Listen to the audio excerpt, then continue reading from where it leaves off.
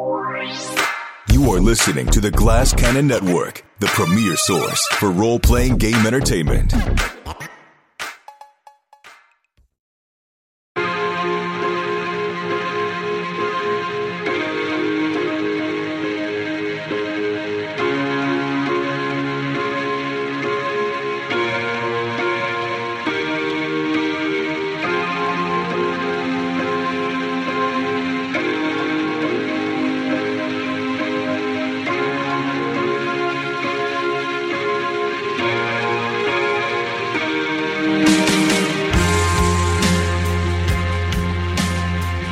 Ladies and gentlemen, boys and girls, children of all ages, it's Friday night, and it's time for chaos!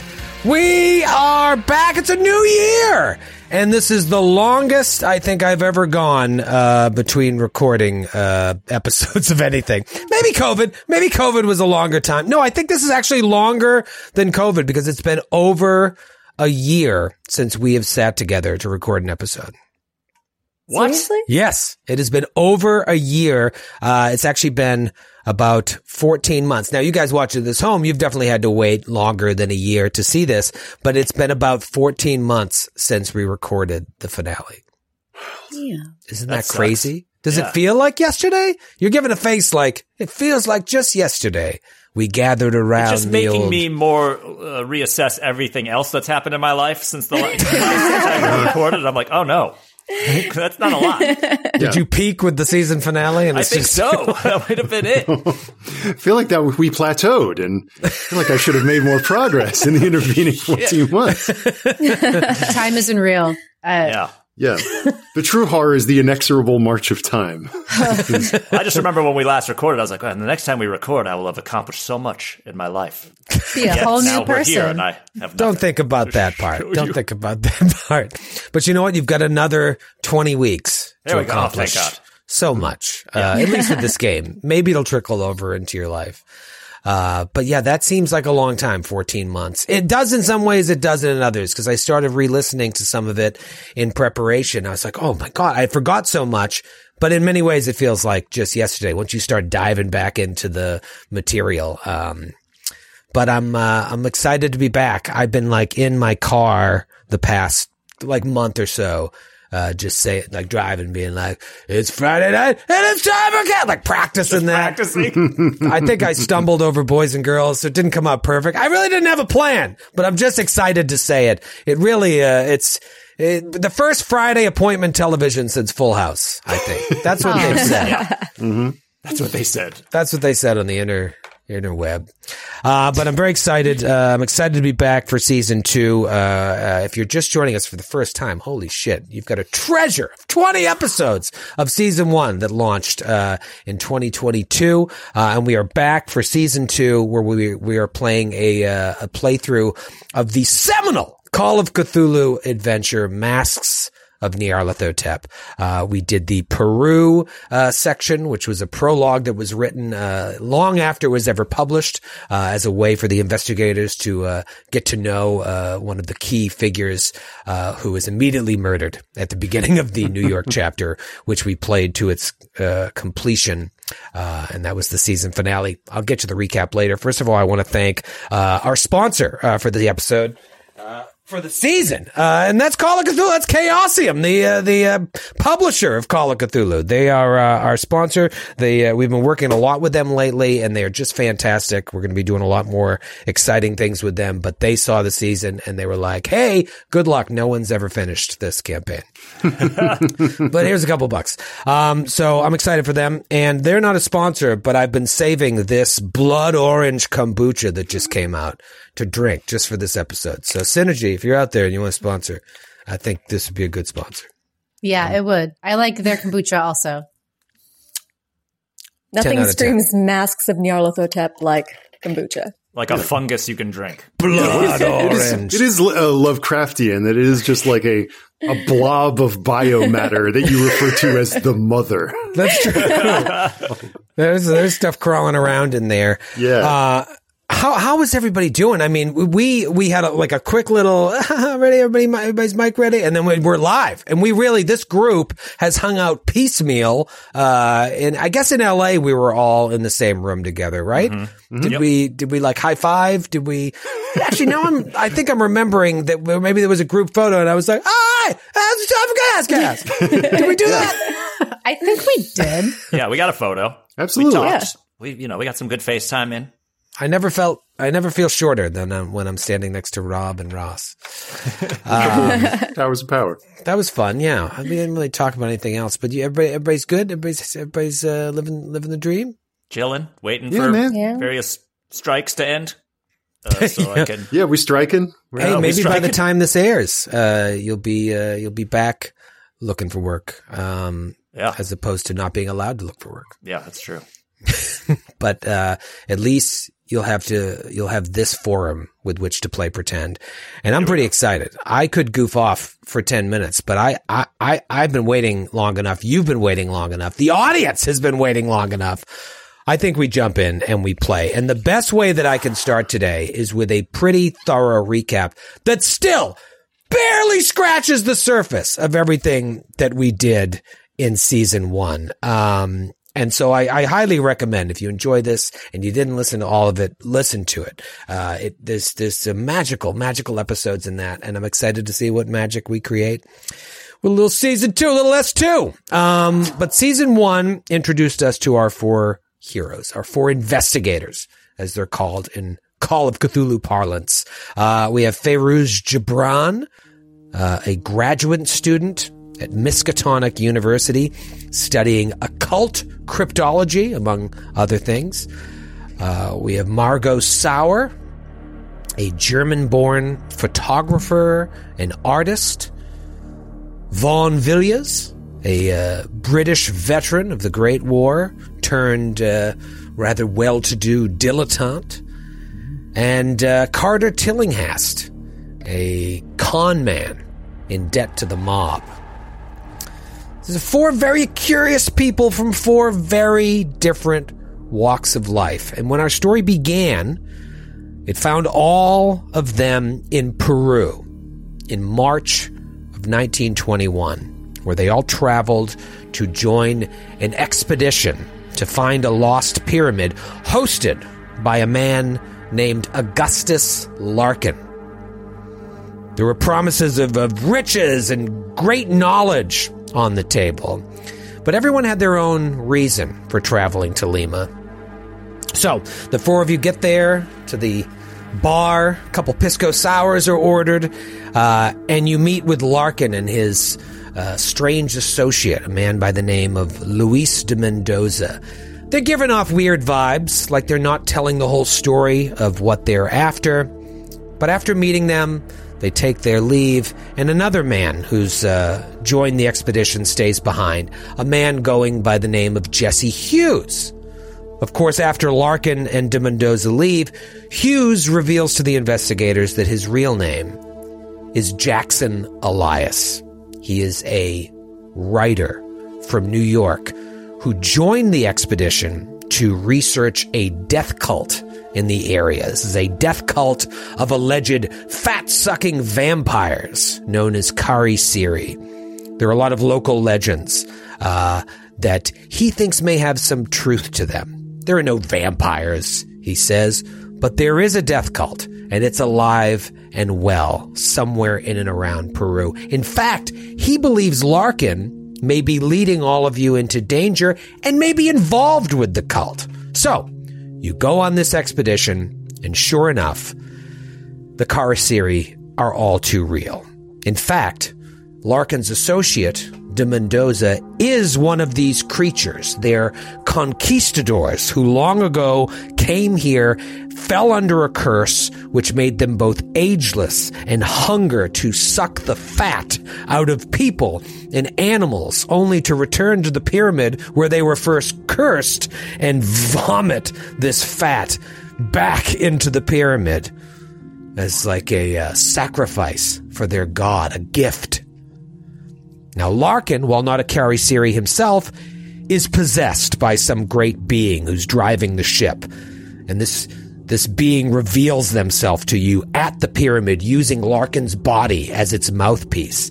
You are forced to kill Larkin, and you free him from the possession, but not before feeling like this god or whatever it is that was inside Larkin has marked you in some way. Larkin's disembodied head actually floats up at one point, and the voice, I think it's Larkin's voice, but it's clearly not Larkin, says, "We will meet again." You enter the pyramid, you fix a broken seal, thus assuring that the cult of the Karasiri will eventually die out. And this is evidenced by the spontaneous decomposition of de Mendoza, who catches up with you at the pyramid and just melts away.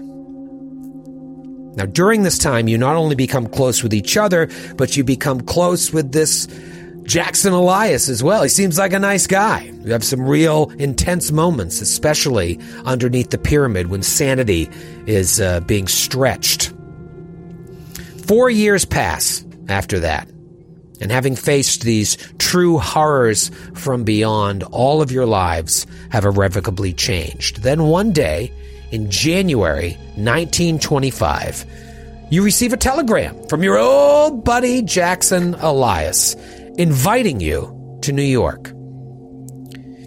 It's a rather short telegram. It tells you he has information about the Carlisle expedition and needs a reliable investigative team to help him. That's pretty much it. Now, maybe you've heard of the Carlisle expedition, maybe you do some research, but essentially, the story of this expedition is there was a 24-year-old millionaire playboy by the name of Roger Carlisle, kind of a black sheep and wastrel amongst his family, and he funded an archaeological expedition to Egypt, which departed New York sometime in 1919. The principal members of this expedition were Sir Aubrey Penhew, a wealthy, noted Egyptologist, Hypatia Masters, a beautiful society girl, an accomplished photographer, Jack Brass Brady, Carlisle's confidant and bodyguard, and Dr. Robert Houston, a fashionable psychoanalyst who was at all the sexy New York parties. The expedition sailed to London to consult with Sir Aubrey on matters concerning ancient Egypt. Then they departed for Egypt. After performing several desert excavations, an important find was rumored. No one really knew what it was. But at some point, the principal members departed Egypt for Mombasa, Kenya, where they quickly went inland into the Nairobi wilderness and vanished. In March 1920, a local tribesman told authorities a party of whites were seen near the Mountain of the Black Wind. This is a local name for one of the high Kenyan peaks. Rumors began to circulate that the expedition had been destroyed. On hearing of the missing expedition, Roger Carlisle's sister, Erica Carlisle, traveled to Africa and hired a search party. And after 10 weeks of searching, the remains of the expedition were found. While the corpses were remarkably preserved, what little was left was torn to shreds by animals. Blame was quickly pinned on local tribesmen who were summarily tried and executed. The expedition members were declared dead, and the incident was forgotten. What did Jackson Elias get mixed up in this time, you probably think to yourself? But you like this guy. And maybe after 4 years away from Peru, something is calling you back to get the band back together. So you all travel to New York to see your good friend. You arrive at his room in the Chelsea Hotel and enter to find him dead on the floor. His intestines ripped out and strewn about the room, and a strange symbol carved onto his forehead. His killers, 3 men with these weird headbands, flee through the fire escape. You chase them, but they get away. You search his apartment and find a few disparate clues, then flee off into the night. A couple days later, you go to his funeral, where you meet his publisher and close friend, Jonah Kensington. as well as his lawyer and confidant, Carlton Ramsey, who invites all of you to the reading of Jackson's will. Jackson had been acting strange lately. He was in fear for his life, and he left a message for his friends should anything happen to him. He knew he was in danger. Evidently, while following up on the cult that you encountered in Peru together, Jackson then traveled to Africa, where his research led him to believe that not all members of this Carlisle expedition died. Jackson was the type of guy that loved a good story, and this was amazing. He was looking for one thing, finds out this, he decides to pursue this story. He believed that there was a blood cult involved. And not only that, something possibly earth-shattering was going on. So you speak to Jonah Kensington, and he shares with you Elias's correspondence with him. Elias had basically retraced the Carlisle expedition's route, traveling to both Egypt and Kenya. At one time, he sent a wire from Hong Kong and mentioned something about needing to go to Australia. He was all over the place. Now, the last note that Kensington got from Jackson was from London, where he sounded a little off, talking about a conspiracy of monstrous worldwide proportions. He then took a freighter for New York, updated his will, left some crazy ramblings with Kensington, and a day later was murdered. So the four of you band together to investigate Jackson Elias's murder, all the while trying to decipher what his interest in the Carlisle expedition was. And eventually you discover that Elias was killed by a cult known as the Cult of the Bloody Tongue. Jackson was always investigating these death cults and blood cults for his writings, so his friends kind of always assumed he would press too far and it would all catch up with him. But it appears that this cult in residence in New York has ties back to Africa and was somehow connected to Jackson's interest in the Carlisle expedition. So you trace this cult all over New York and eventually to an African antiquities shop in Harlem called the Juju House. After finally convincing the dirty cops at the local precinct, who framed a local man for all the murders and disappearances that the cult did, they're taking hush money from this cult. You convince them that they're doing that. You then attend a police raid of the Juju House on the night of one of their big ceremonies. And the four of you stand outside and watch as cop after cop flees in terror at what they've seen in the basement of Juju House. You've been to that basement. You know there's some crazy stuff down there. But the cops are running out mad. Others clinging to life, holding on to their sides as their guts are coming out. You enter the Juju House and go downstairs.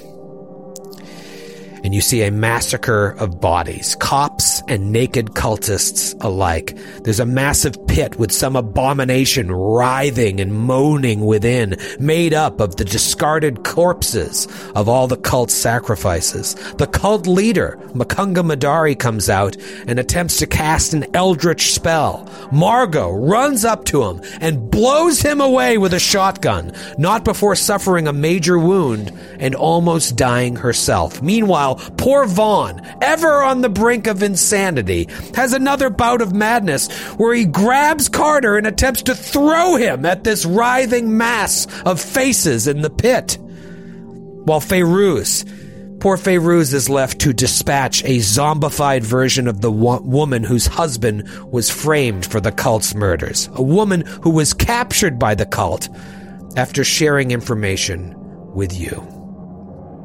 You are forced to dispatch with what remains of her and every other threat, and after you come out alive, barely, with your sanity intact, barely, in his death throes, Makunga Madari screams the name Nyarlathotep.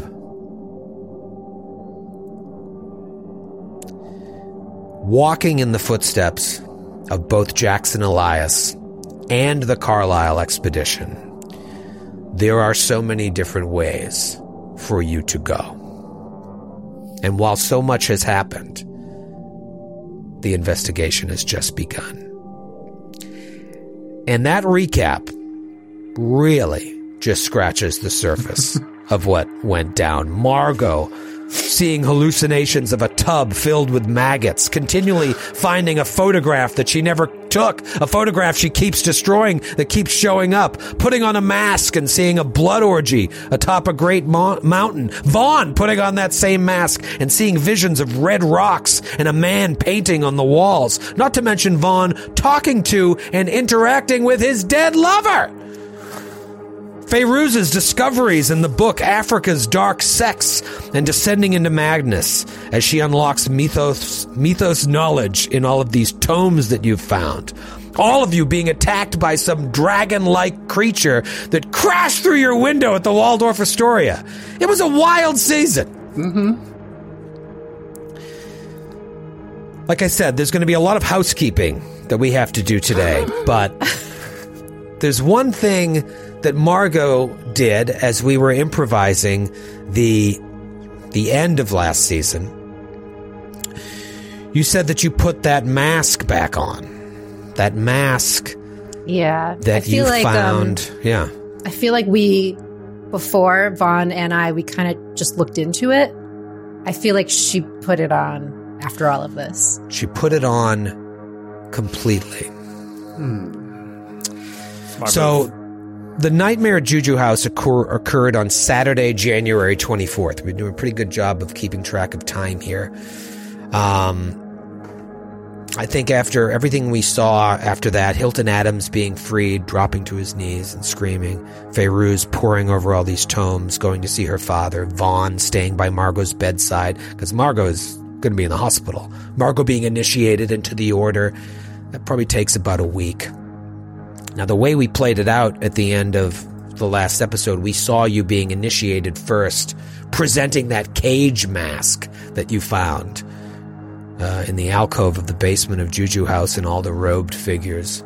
Can't see their faces, just sort of nodding in approval. So I think we go back there and see them all nodding while you hold this strange cage with 4 faces on it. And then, as you're standing there wearing that robe, we see a large dark stain start to spread out in a circle right on your side. And, you know, I imagine you don't want to make a big stink about it because everybody in the room is looking at you, but if you put your hands down there, you see that it's blood coming from this wet spot.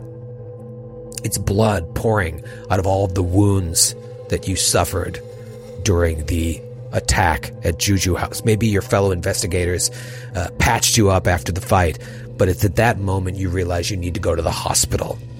And mechanically, you have a major wound. You sustained a major wound, and there's a whole set of things that have to happen to try and get rid of that wound, but it requires serious medical attention. So at some point, we see you bow out of that initiation, take a cab straight to Bellevue or wherever, and it's there, perhaps, in your hospital bed, where we see you start to regain some strength, reach into your bag, and pull out this golden mask that you found in Luis de Mendoza, the Kari series hotel room in Peru.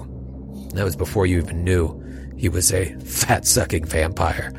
If you remember, the back of the mask has this like mirror-like sheen to it. It's more mirror than mask. You bring it up to your face, and it's almost like your face is being pulled towards it. Make a power roll.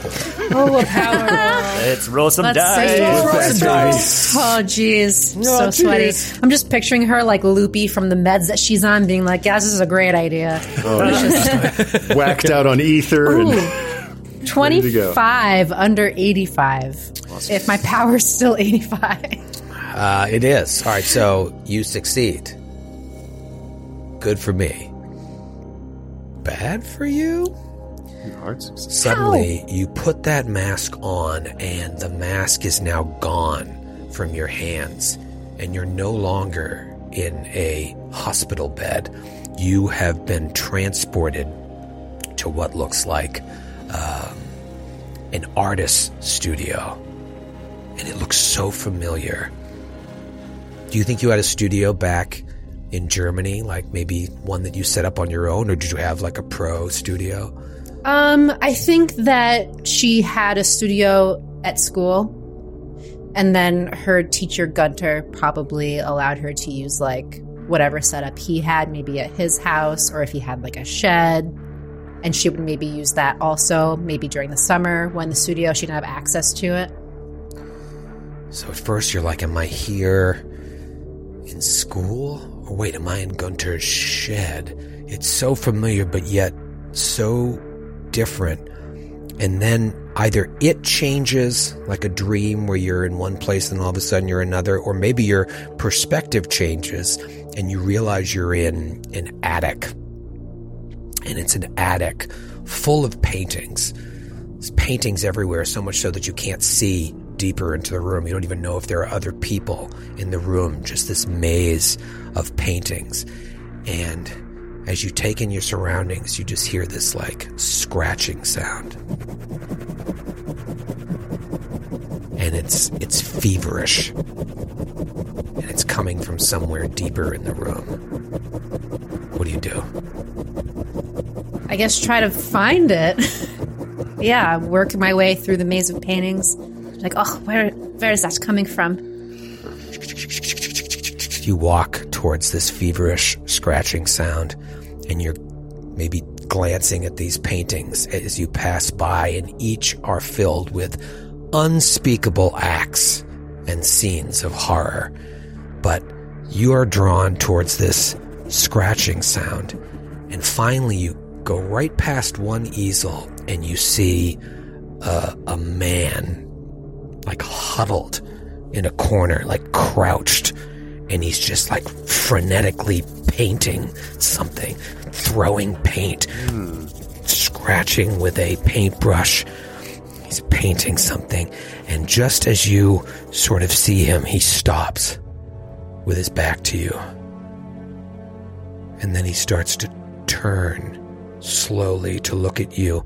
And as you see his profile, you realize his face is not human. But before he turns all the way around, you feel this like wet, long thing wrap around your neck. And you just scream as it squeezes at you, and you close your eyes, hoping that you'll open them back up in the hospital. But when you open them, you are in a desert. And you look up and see the sun overhead.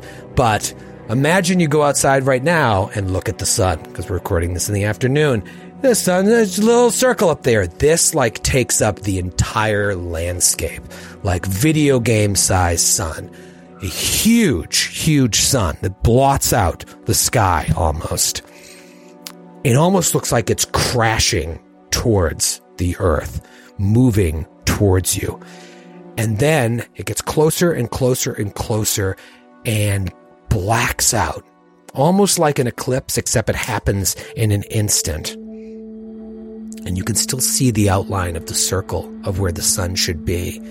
But then out of that black hole emerges from all sides a mass of tentacles that just starts to spread out all over the world, is what it feels like, just grasping in its hands, or its tentacles, I should say, and just squeezing the life out of it. And you start to feel this squeezing as well, like you're having a heart attack. And you wake back up in your bed. Give me a sanity roll. Damn. Oh. Sanity, eh? Okay, let's see. 84 at 84.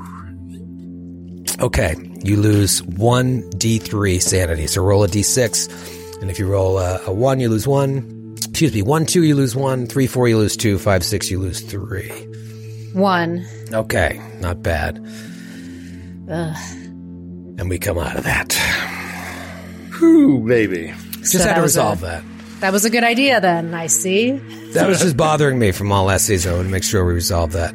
You were about to do that right at the end of the last episode, and you're like, we'll wait. We'll open next season.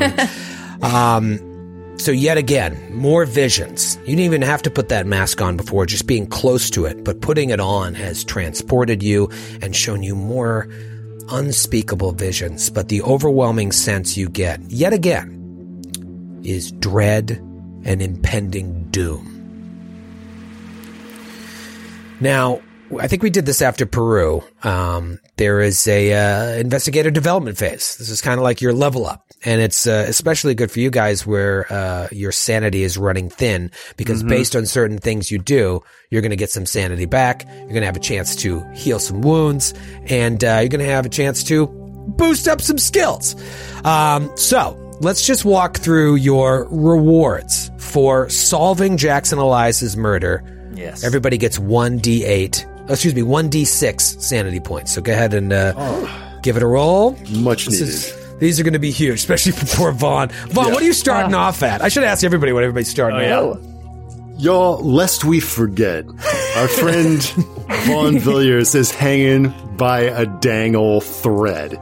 Out of his max sanity of 93, his current sanity is, count 'em, 14. Oh my God. Baby. I remembered 14, yeah. Oh my God. Wow. Yeah, didn't you have like multiple breaks? Uh-huh.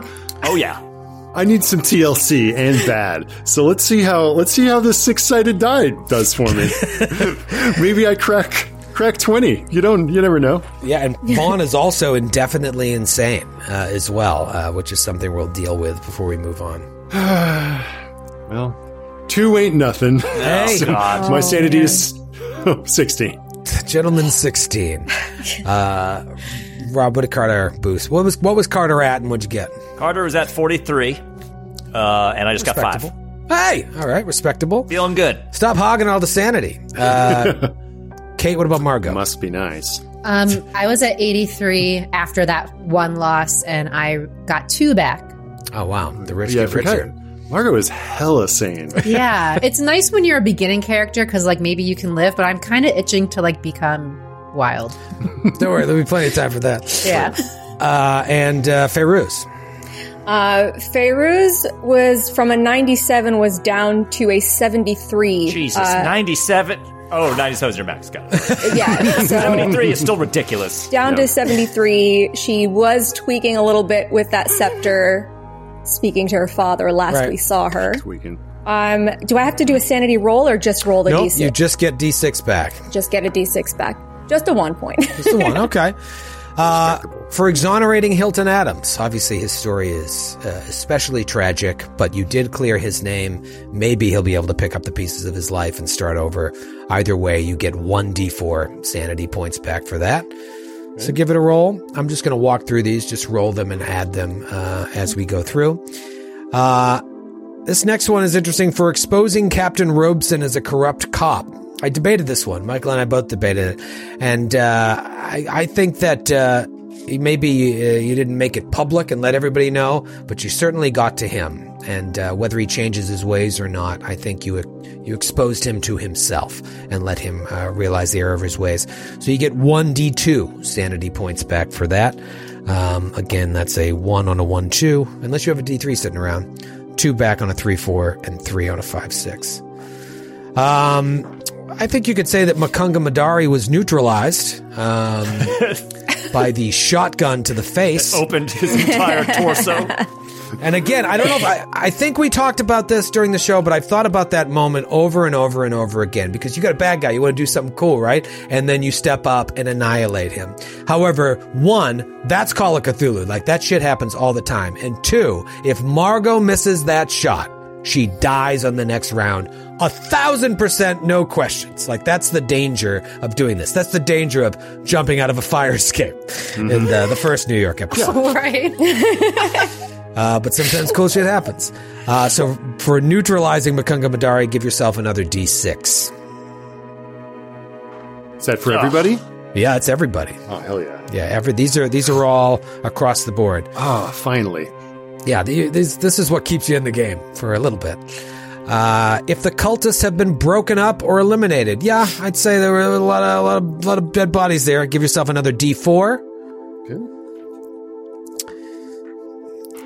And unfortunately, here's when we're going to lose some sanity. I was having such a great time. If Millie Adams dies, you lose 1d4 sanity. That's in addition to the sanity you may have lost when you were exposed to her in that stage. That's a bummer. Man. Max that out. Just let me know if anybody rolls a 4, because that's really sad. Yeah, that's me. That's I think you felt for her. You really. I rolled a 4 on the last one that we got. Like you're like, roll a d4, get that back, and then I just completely negated it. Yeah. I mean, there's ways that you can gain more and loss that you just didn't tick. Yeah. Now, here's something interesting. They have, for defeating mythos monsters, because different mythos monsters are going to appear throughout this game, you get some back. And you didn't get all these, like that fucking dragon thing that came after you. You escaped, but I think he's going to live to fight another day. However, those zombie-like creatures that you fought, Millie Adams being one of them, give yourself a D8 insanity back for that. So the beauty of that, it sort of mitigates what you may have lost in facing it. Shit. Vaughn needs that 8. Folks, you'll be happy to know I just cracked 30. Yay! Feels like episode 1 again. I'm back, baby. Well, here's a good one. That mass of faces. Get 1d10 for defeating that. Oh. I would call that defeated. I can't remember what exactly you did. Oh, we fucking pressure cooked that thing. I think didn't you throw fire down there? And we shut the lid and just let it simmer. Yeah, so anybody get a nice sweet 9 or 10? No. I got a 9. Ooh. But I'm already at my max. Yeah. God damn it. That's wild. That is wild. This is like when Jeff Bezos makes another $1 million. Yeah. Like, what are you going to do with this? And I roll a 3. Another rocket ship.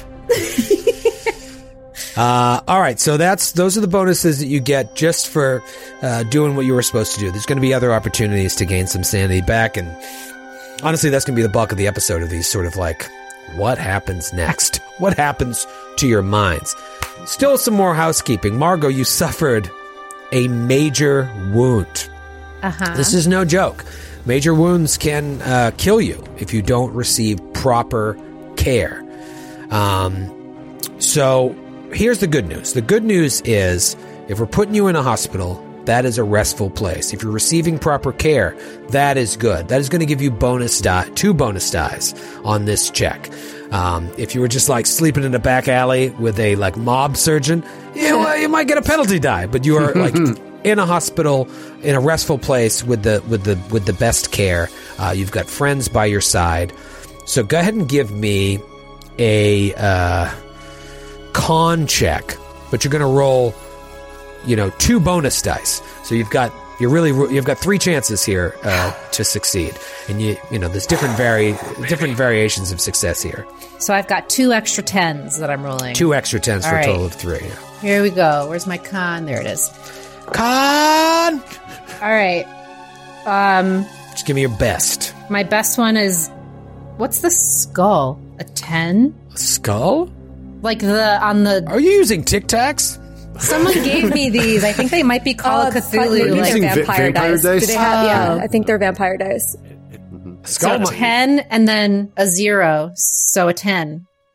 Under 55. A 10 and a 0 is a 100. Right? Is 10 and 0 or double would zeros? it be 0? Oh. Yeah, 10 and 0 is 100. That's no good. That's 40. real bad. 40 under 55. Okay, it's regular success. Oh, all right, so you did an extreme success, which means you have a chance of your major wound continuing. Now give me roll a d6 and tell me what you roll. You want to roll a 3 or higher. Okay. 2. Okay. You gain back 1 hit point. You needed to gain back 2 to automatically remove their major wound. No, all this is just housekeeping. All this is to say you may have to stay in the hospital longer, which will prolong the next leg of the mission, or you may just suck it up and hop on a boat and receive not as good care. We can decide this. Let's talk about these tomes you've been reading. Fayruza, she loves her tomes. Love it. Tome talk. We've discovered a number of tomes. There was Africa's Dark Sex, SECTS, if you're new here. That was from the... Can you imagine not having listened to season 1 and then, first of all, listening to your entire recap? Listen to that entire recap. It's quite simple, really. And were we a mature group who never looked askance at the name Africa's Dark Sects? Absolutely. We were perfect gentlemen and ladies. Perfect angels. Never did a twinkle reach our eye when we heard this name. I also think it's worth, when you guys go into post on this, for the recap, put a jaunty song under it. Instead of a little some turkey in the straw or something. Like the Growing Pains theme or something. Show me that smile. Show me that smile. Guns were spilled everywhere. And it was at this point that the vampire people barfed their fat into the pyramid cavern. Yeah, I guess it seems matter of fact for us. Yeah. Start over at the vomiting fat into a pyramid. All right, so when you were reading Africa's Dark Sects, and you know now there are mechanical sort of penalties and bonuses to reading tomes. When you read that, you lost 9 sanity, you gained 2% in your Cthulhu Mythos skill, which then lowered your max sanity by 2. So it takes away as it gives. All I want to know is, do you think you keep reading this? Because mechanically how it works with tomes is there's an initial reading. Sometimes it's automatic. Sometimes I'm going to have you roll a check to see if you can sort of decipher it, depending on the language, how old the book is. With this one, it was like, I think this one was written in like 1918. Excuse me, it was written in 1920 in English. So it was pretty easy to read, but it left you rocked. Further study of it will increase your Cthulhu Mythos eventually, depending on how long it takes for a complete study, but at the expense of your sanity. It's up to you. If you feel like halfway through you're like, I've had enough, that's fine. I think by nature, with Favors' background and like Herb's, I think she would be poring over this obsessively. Yeah, I think so too. Any opportunity. I agree wholeheartedly. Well, the good news is it's going to take you longer to get to the end of it. Weeks. You don't know. It's a pretty big tome for a full study. However, as you've spent some time poring over this specific tome, you come to kind of understand a little bit more about it. If you remember, I said it's an odd mix of travelogue and expose of the ritual practices of a variety of African cults. The notes were turned into a book. There was no publisher listed, and evidently Blackwell is impossible to track down. May even be a pseudonym. Maybe it wasn't even a real person. However, you found this in the basement of Juju House. You knew this was a book that Jackson Elias was looking for. And as you're reading it, you realize there is a spell in this book. And it is a little bit tricky to decipher, but it seems like it's a spell that brings the dead back to life, but there's a transformation that happens as well, a dark transformation. As you dig further, you realize that is what Madari must have done to those zombies that came out of that alcove. And that is what was done to poor Millie Adams. They're known as Simba, C-I-I-M-B-A. It is a horrible creation. I can't imagine this is a spell you'd even want to learn. But as you keep reading it, you realize there is great power here if you choose to unlock it. Zombie queen, baby. Oh my god. Simba. Yes, this has to be a key to something important later. If one of you guys die, you can come back as a Simba. Yeah. Yeah, invincible. No consequences. Now, Margot, you were reading Ever the Curious Little Bee. You were reading a book called Amongst the Stones. Another one of these tomes. In English by someone named Justin Jeffrey. Written in 1918, so only a couple years ago. Handwritten. Looks like a collection of poems.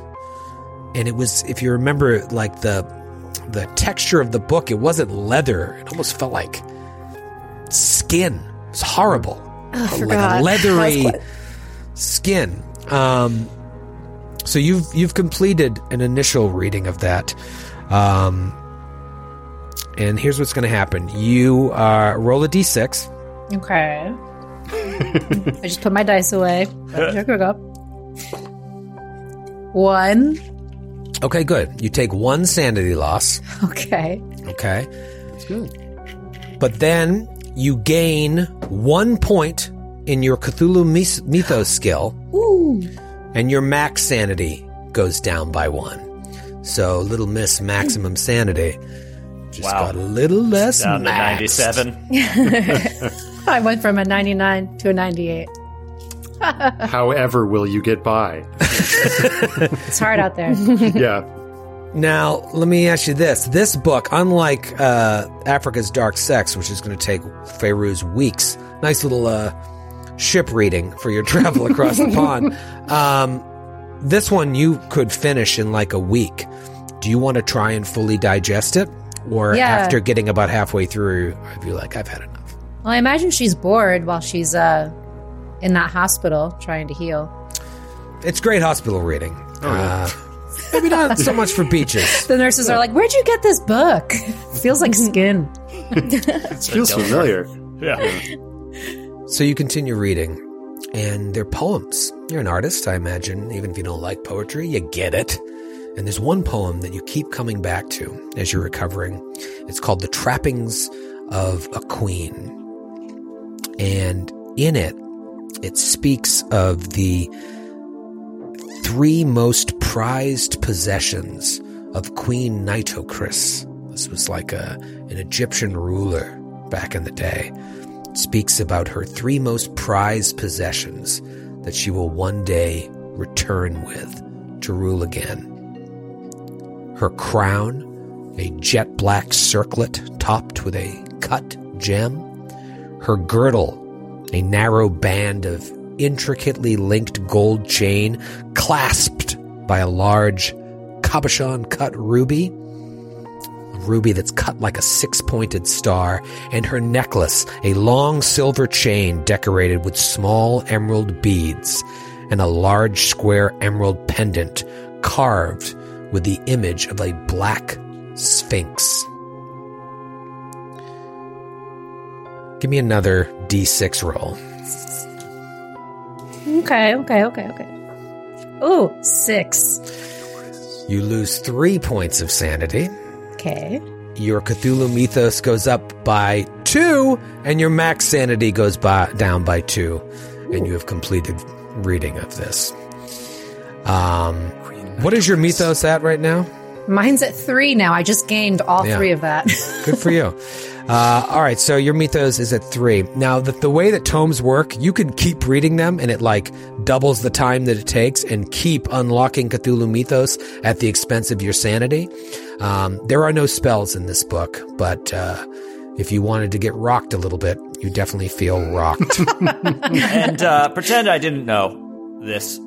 The benefit of having Mythos points is so you can pull off spells, or what? Like, I forgot, like, how it affects the game. It allows you to sort of, when you're confronted by, by Mythos things, it gives you a chance of trying to understand what you're up against.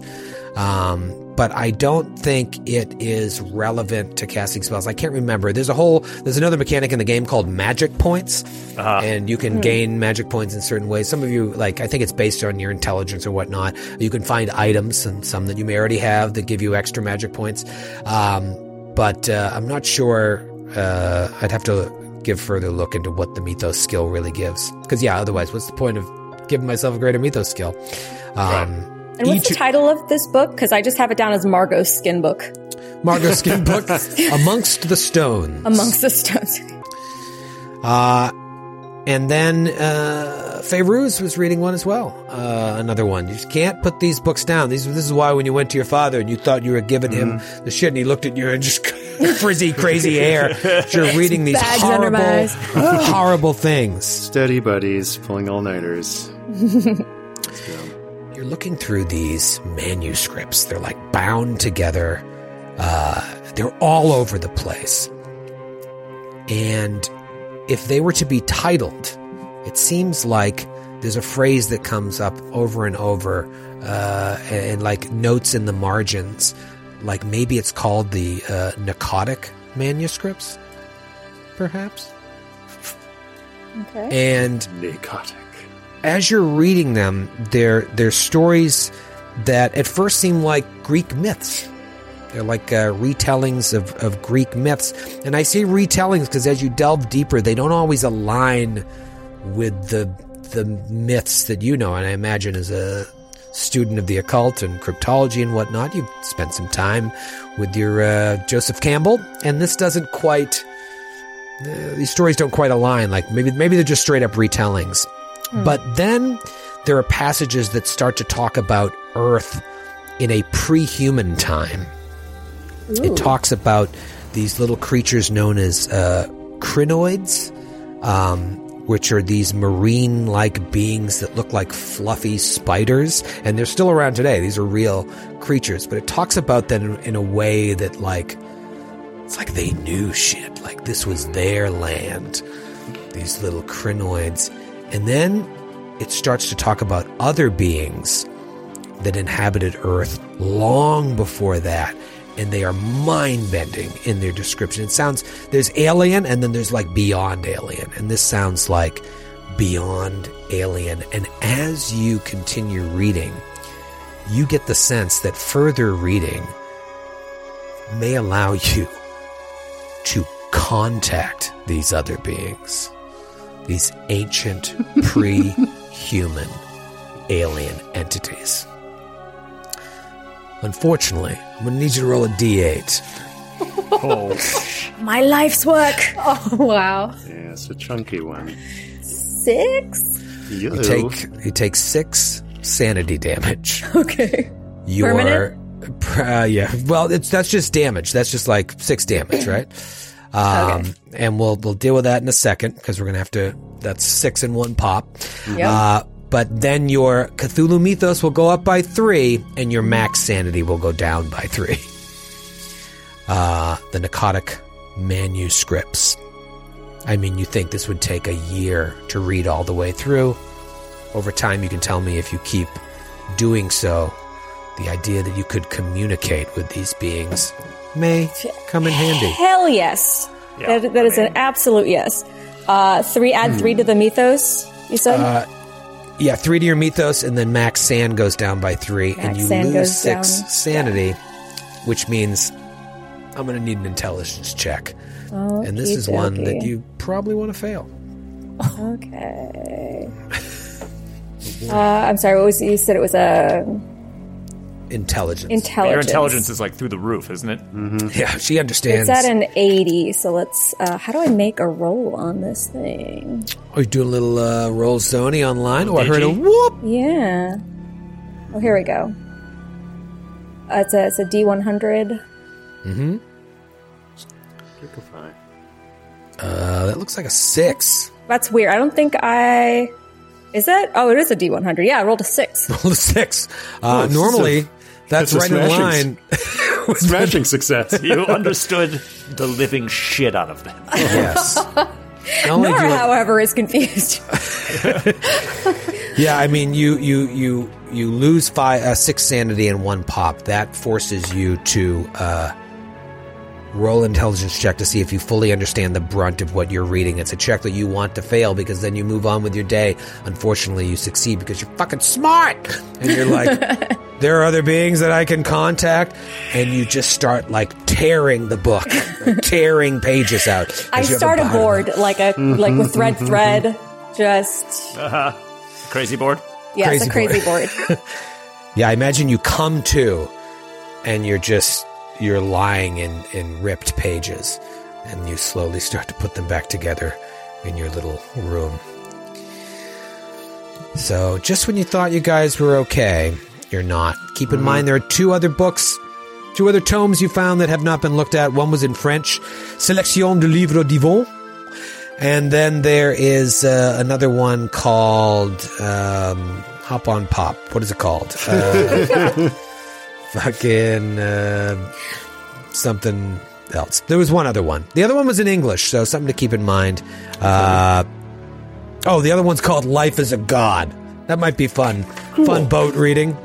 That one's in English, so let me know if Rob, you feel a little left out, you want to lose some sanity and gain some mythos. You think Carter's fucking reading books? If nobody wants to, I'll definitely take up some more reading. But I don't want to take that away from somebody if they want it. It's also a shareable resource. If you're like, I want to learn about that life as a god too, you can definitely can I stop bogarting life as a god? We can book club these bad boys. I looked up crinoid while you guys were doing that. They're adorable. Aren't they cute? Guess they really. Yeah. They inherited the earth. The idea that they know things and you see them just kind of listlessly floating around. Contemplating. All right, last piece of real It's the crinoids. sort of crunchy business before we get into it. Skills. Anytime you used a skill successfully, you should have checked the box next to it, as long as a bonus die wasn't used. Something to keep in mind. If you use a bonus die for a check, you don't check the skill. I think we've been pretty on top of this because Michael, our man behind the scenes, always sends out emails with what you did.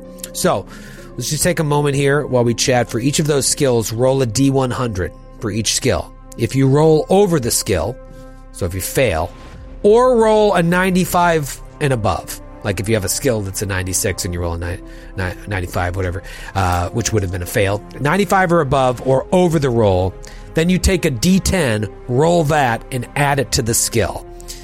That makes sense. Sorry, you're rolling over, and if you succeed in rolling over, you take a D10 additional. You add a D10. Yeah. Right. Yeah, it's basically like, the better you get, the more successful you are at doing things, you might learn how to get even better at it. Love it. I have to roll over it. You have to roll over. If it's less than or equal, you didn't learn anything from the experience, and the skill doesn't change. Darn. After you do each skill, remove the check mark, and keep in mind, obviously, Cthulhu mythos and credit rating doesn't improve this way. That's why there's no checkbox for them. Yeah, so that's a little challenge. This is your level up. Cool. Do. La la la. Let me know if anybody goes above 90%, because that can happen here. If you're sitting in the 80s and you roll a 10 and you get a 90, what happens is you then gain immediately 2d6 sanity points. Oh. Representing the discipline and self-esteem that comes from mastering a skill. Let's see. And then if you roll a 96 or above, automatic success for the term in terms of developing the skill. There's a good one. Persuade, I got a good one. I'm getting 1 and 2 plus. Persuade, I got +7. Let's go. Hell yeah. Oh yeah, I get a little more forceful. Shit. I don't think you can get that. I rolled double zeros and single digits on almost everything. So I was just getting low. Oh, I got a 99. What this does, it sort of encourages you to try more skills, like skills that you're not good at. Like, man, why are my locksmith skills this good when I don't know enough history for a college student? Right. Okay. I think I cleared it all. Okay. Yeah. I just got better at locksmithing and 1 point better in stealth. That's it. I think very apropos to our experience thus far, Vaughn's library use and occult have gone up. Nice. Yeah, I got the same library and occult. I'm a creep. I have this spot hidden went up and stealth went up. Nice. Last one's photography. That's going up. So you're a real creeple deep. Creeple deeple. I rolled the Creeping best that I'll taking ever pics. roll this entire campaign. And I've wasted it on. That's the worst. Like the one time you need to fail a roll. Yeah. Or the 2 times because intelligence checks. All right, great. So you give somebody got a little boost here and there. Nobody went above 90, right? No. Okay, that'll be fun when that happens. I love that little mechanic. Call of Cthulhu. This is why I love this game. It has all these little extra chunk if you want it. All right, now, another thing that we don't really have to deal with, but something to keep in mind that we're going to be tracking behind the scenes. The more you come to face these horrible mythos creatures, you eventually become desensitized to them. And so we'll eventually start checking, like if you face another one of those giant dragon things or another Simba, you may not take the automatic sanity damage because you've already taken as much sanity damage as you can from seeing these things. Then you can get into the weeds with these mechanics where it's like, well, if it's been a long time since I've seen one of them, it kind of erodes and you can get scared again. It's kind of fun. Let's look at your backstory elements real quick. Everybody has backstory elements. I mentioned this at the top of the stream. We'll start with we haven't heard from Rob too much. Let's start with Carter Tillinghast. Carter, I'm looking at your backstory here. Tell us about your significant people, treasured possessions, and meaningful locations. I'm also rereading some of this. Significant person was Myrtle, the elderly woman who Carter had convinced to marry him with the grand plan of inheriting all of her wealth when she died, except she didn't die. She just kept on trucking. Just refusing to give it up. And in the process, that's when he got kicked in the face by a horse, thus ruining his formerly handsome visage. That was he was a real knockout until that, which is why he wears this porcelain mask thing. And what we sort of revealed at the end of the season was that actually before Carter had come to New York to meet with Jackson after getting the telegram, that Myrtle had passed away right when he got the telegram, and he decided in that moment, after the experiences that he had in Peru and what he was hoping to become as a sort of a better person, he just packed up and left and did not try to cash in, didn't do any of that stuff, just left. And the problem with that is that he now owes a lot of money to the mob, which he was hoping to pay off with this inheritance, but because he's got this gross conscience that's growing inside of him, like a little crinoid in his brain, he skedaddled. So Myrtle, the significant person, is now insignificant because she's dead. But I'm deleting her from your. Delete her. Just You're going to need a new key connection now. Yeah. I feel like that'll get revealed as we go. All right, and you've got your treasured possession is a locket with 2 photographs of you pre-accident. Once again, you were kicked in the face by what was it? It was a horse. A horse, and it left you with half a face. Just a big caved-in hole, that he's covering with this thin mask. Yeah. And your meaningful location is a gentleman's club to escape your elderly came wife. up. I don't know what the fuck I was thinking with that thing. That's good. Hey, you know what? It's still out there, man.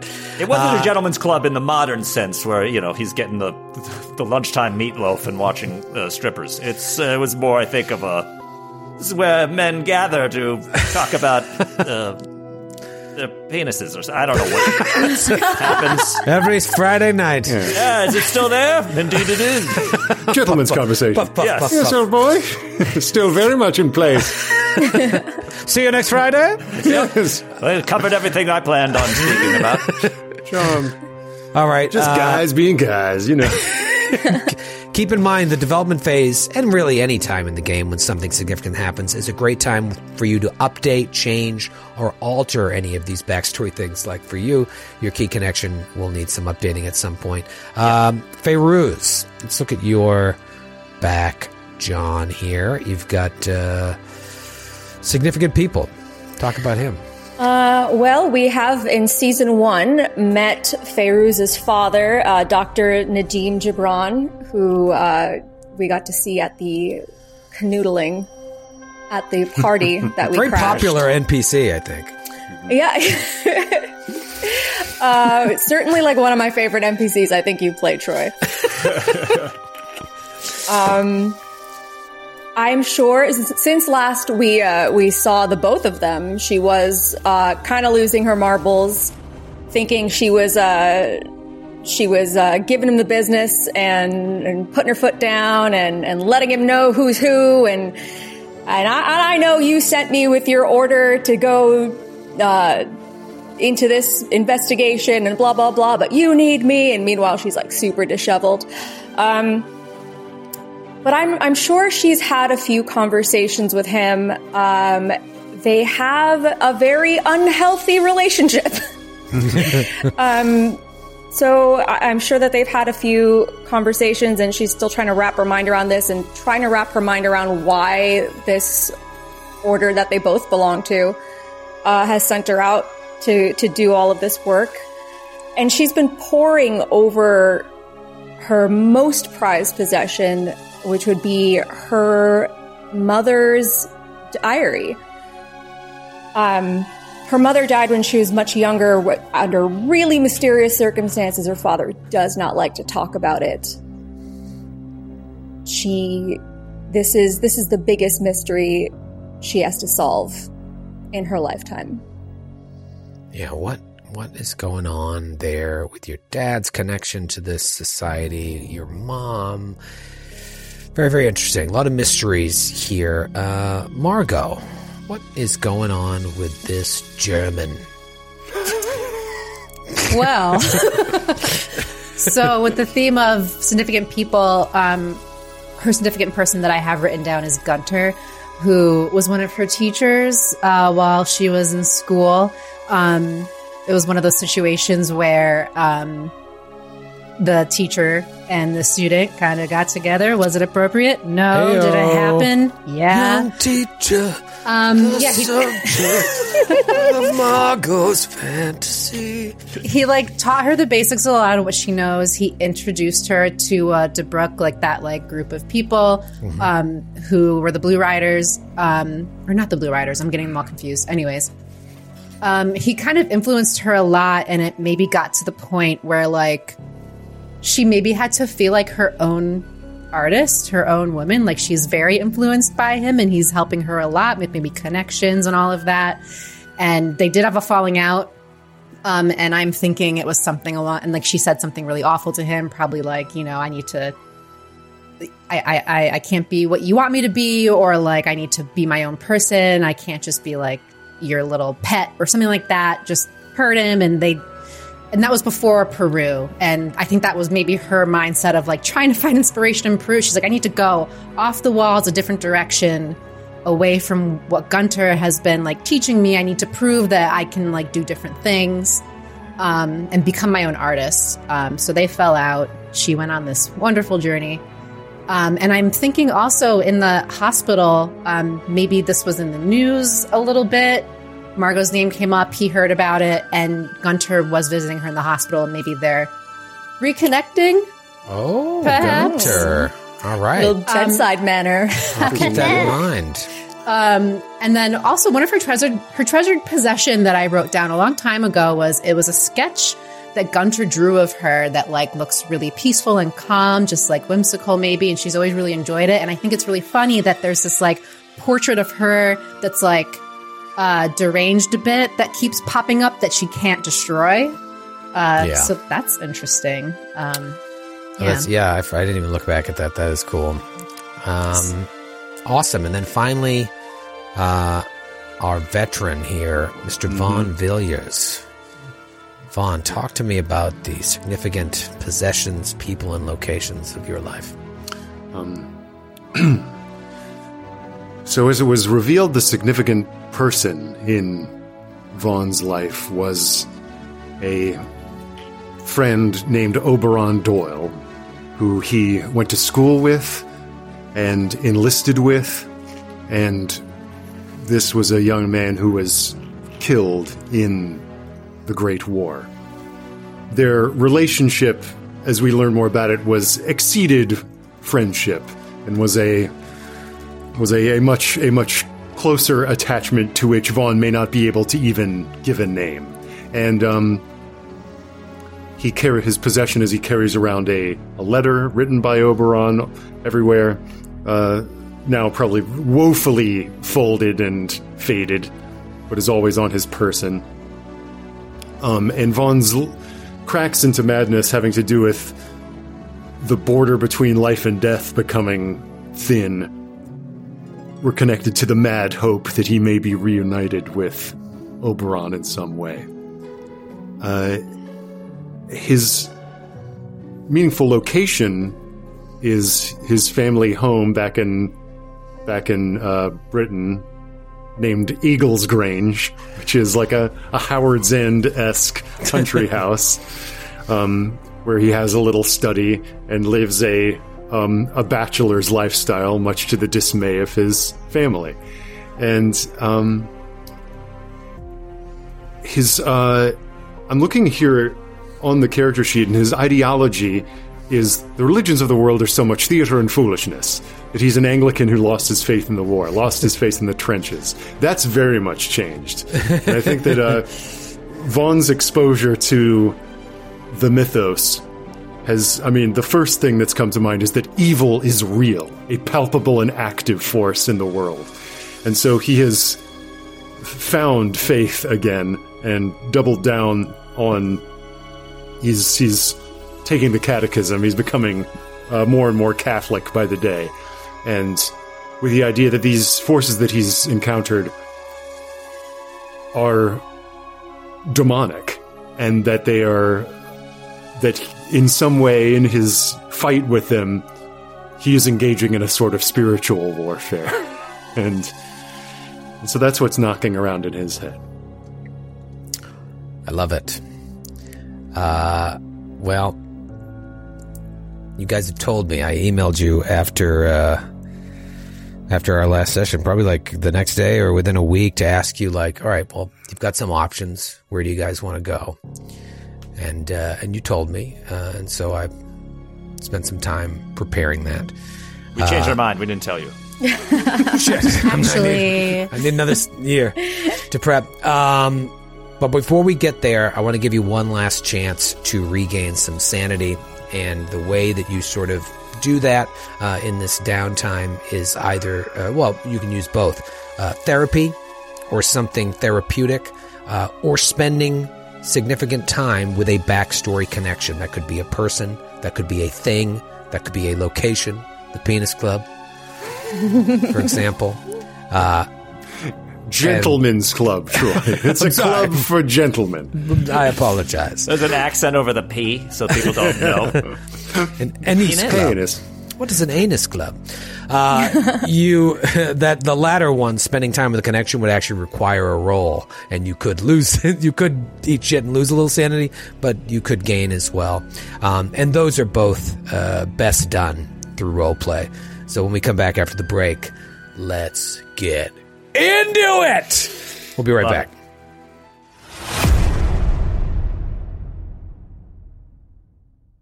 Hey, what's going on? It's your old buddy Troy. I hope you're enjoying the Season 2 premiere of Time for Chaos, the long-awaited Season 2 premiere of our massive Nyarlathotep playthrough. I'm so excited to have it back, and I'm also excited for our sponsor for the entire season, Chaosium. In fact, if you go to chaosium.com right now and use code TFC, you're going to get 10% off your order, and that is a one-time use code. So, the best way to do it is just put like $2,000 worth of Chaosium books in your cart, and you get $200 off. It's a one-time use. You don't want to buy like a tiny little pamphlet that costs $6 and get 60 cents off. Head over to chaosium.com, use code TFC for a one-time use 10% off your order. It lets Chaosium know that they made a good choice sponsoring the only massive Nyarlathotep stream in the world.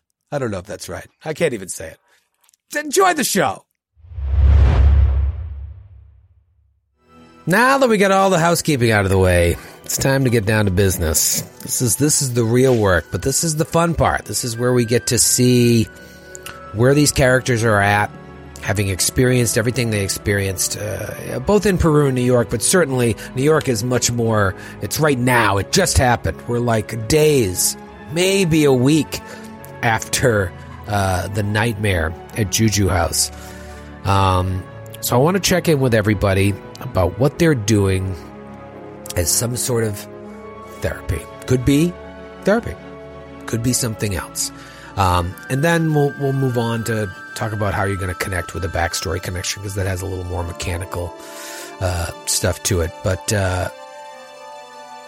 Vaughn, what do you think your outlet for therapy is? Obviously, after Peru, we saw you I think you were back in England, and we saw you with probably your regular therapist, and you were talking to him and Yes.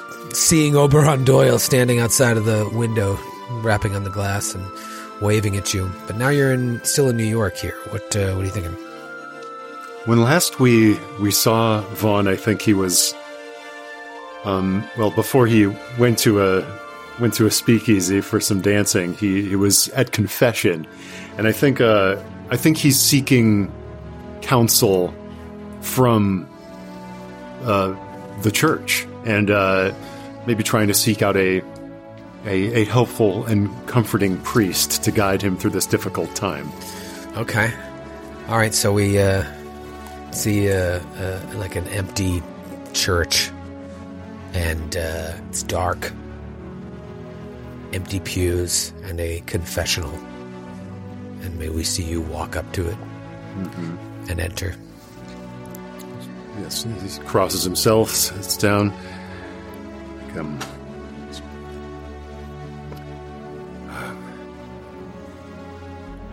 Father, it's been, I suppose it's only been a day since my last confession.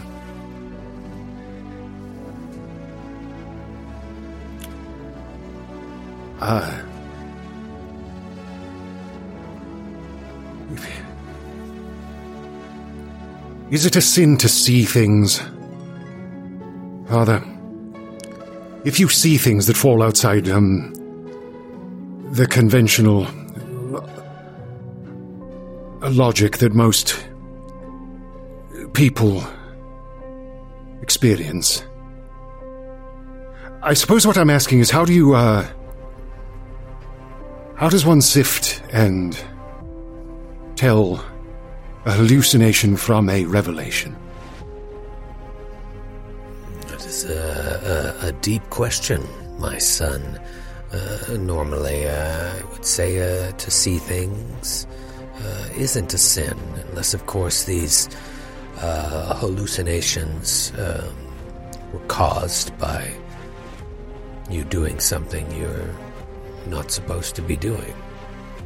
Then that would sort of tread into a possible sin area. Well, of course, as a corollary to this, would confess that I do have a weakness for strong drink. There is no tremens of any kind bringing on what I've seen. No, I've seen things, Father. I passed a portrait of St. Anthony on the way in, bedeviled by an army of fiends. I fear as though I've been the subject of the same sort of assault. I've seen fiends darker than those that dwell in the blackest pit. I've seen them, heard them, felt them. They are abroad and active in this world. I must tell you that I feel as if I'm going mad, and yet there is a part of me that knows that what I see is true. Am I being tempted to evil? Or is God showing me these things so that I can fight against them? Well, in St. Anthony's case, he was certainly doing God's work by pushing the fiends back down from whence they came. But hearing what you're saying and your mention of one of your vices being drink, one has to be careful that their sins do not bring about the attention of the devil, yes? Because sometimes that attention is what can be tormenting you. So, in a way, you bring it on yourself by the choices that you make in life. I've never made any claim to be of an ascetic sort. I've never been an anchorite, Father. I've done many things, but I suppose I can endeavor to stand between my will and my flesh more than I have made a habit of. and still the visions come. If one sees the fiend, how does one rebuke him? Well, when you are faced with demons, there are essentially two roads you can walk down. You can embrace them, give in to their power, have your life succumb to their base needs, and join them in their suffering. Or you can rise up like St. Anthony, prepare your mind, your body, and your soul for spiritual warfare. Yes.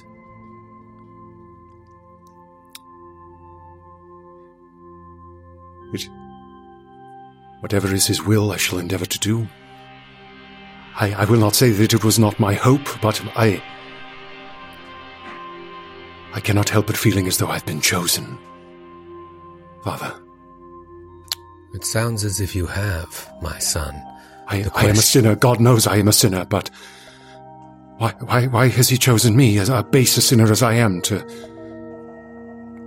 choose me to take up the sword of the Spirit in this war? Well, the question is, has God chosen you and anointed you as his holy warrior? Or has Satan chosen you for his mark? You must be very careful, very aware.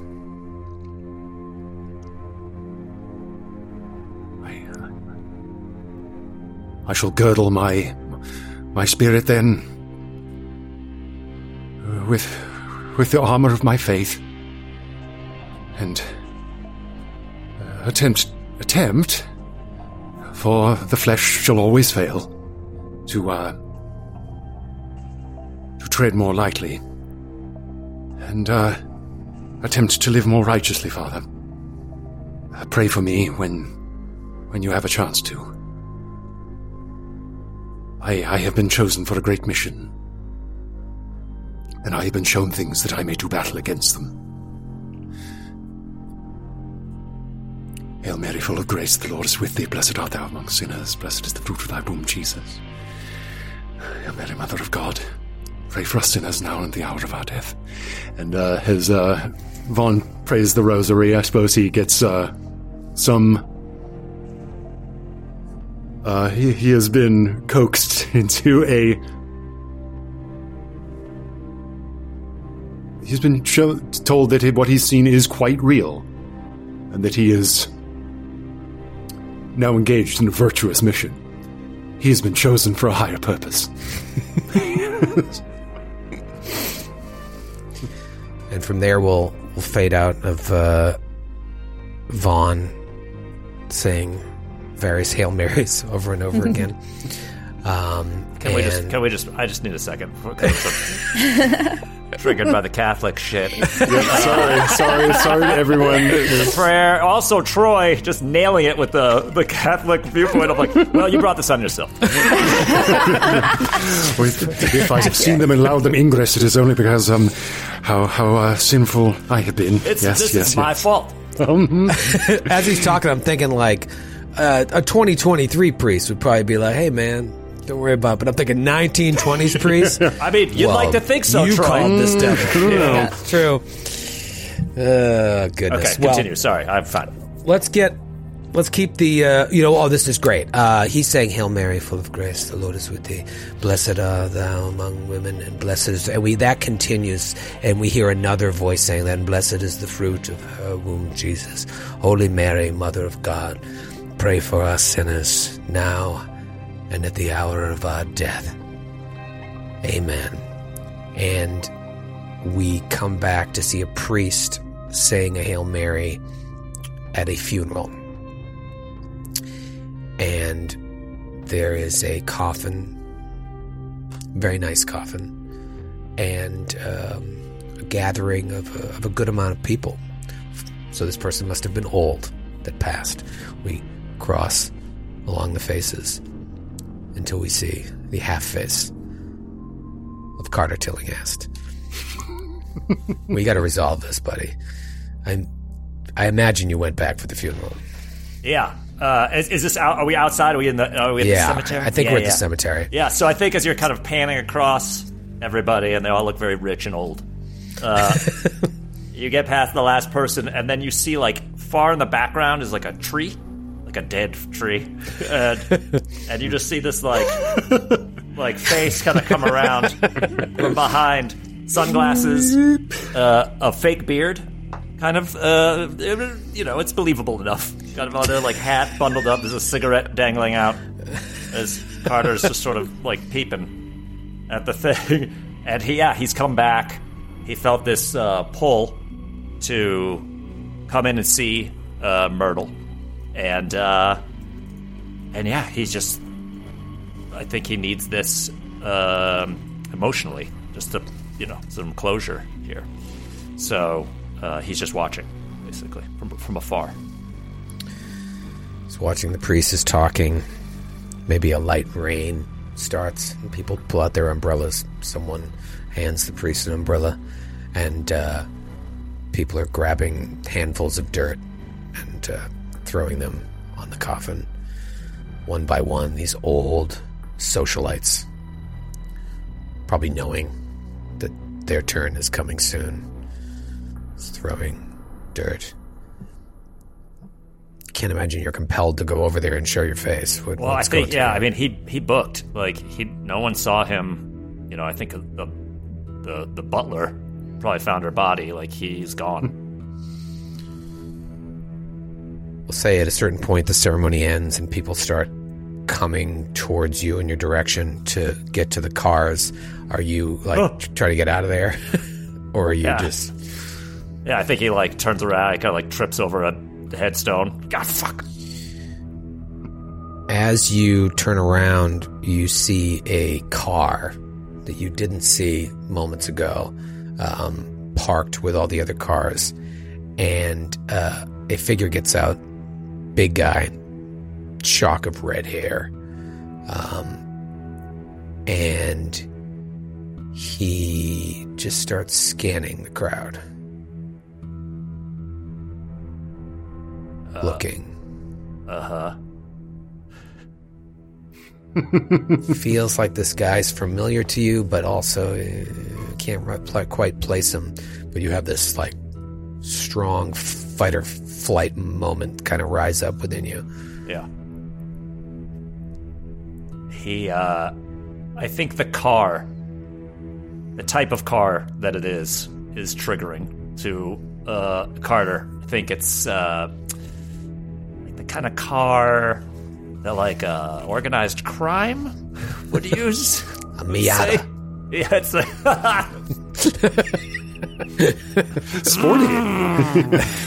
Wow. Vin Diesel gets out with a Corona.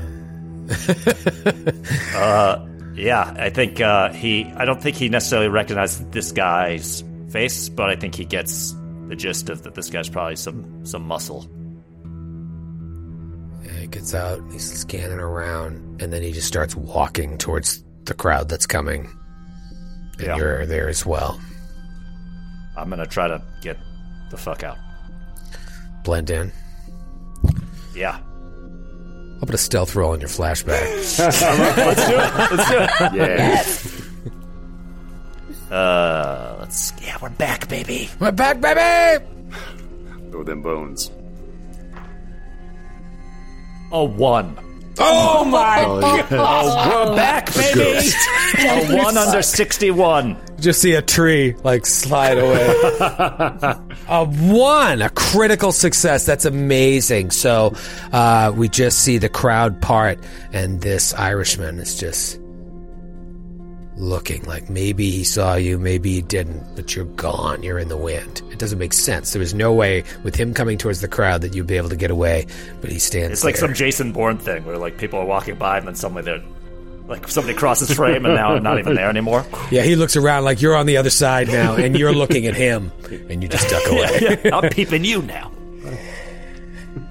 And from there we'll cut to Feyruz. Feyruz, what does this therapy look like for you?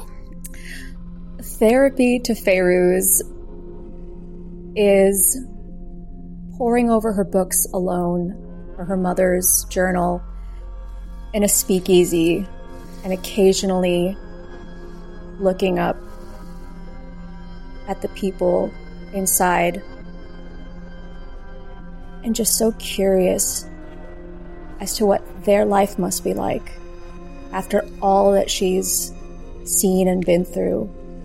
That there's people in here that have been born here and will probably die here and will never ever have left their hometowns or have families and children, and how strange and foreign that seems to Fairuz. That is what most of the world is, and they're happy. Are they happy? Is she happy? Because everything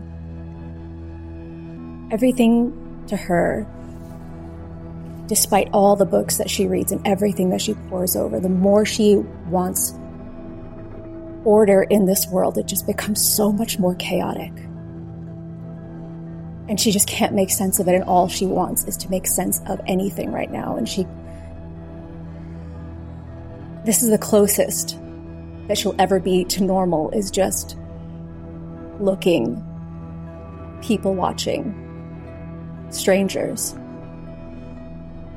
And not even really striking up any conversations, because what would they ever talk about? How could she connect with anybody? And she feels this deep-seated loneliness.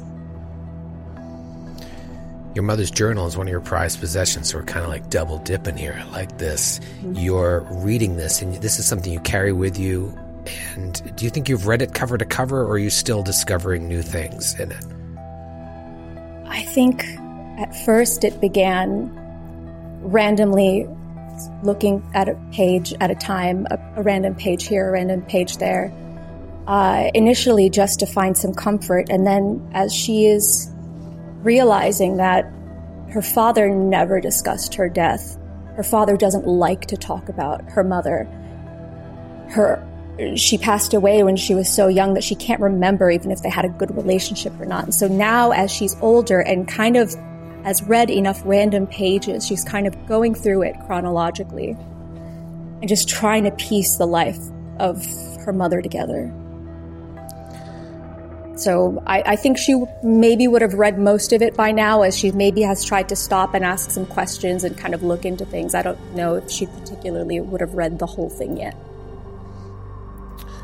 And did your parents, did they live in, where were they born, and like where did they meet, and where were you born? Were you always in Massachusetts? We were originally born in Cairo, my whole family, and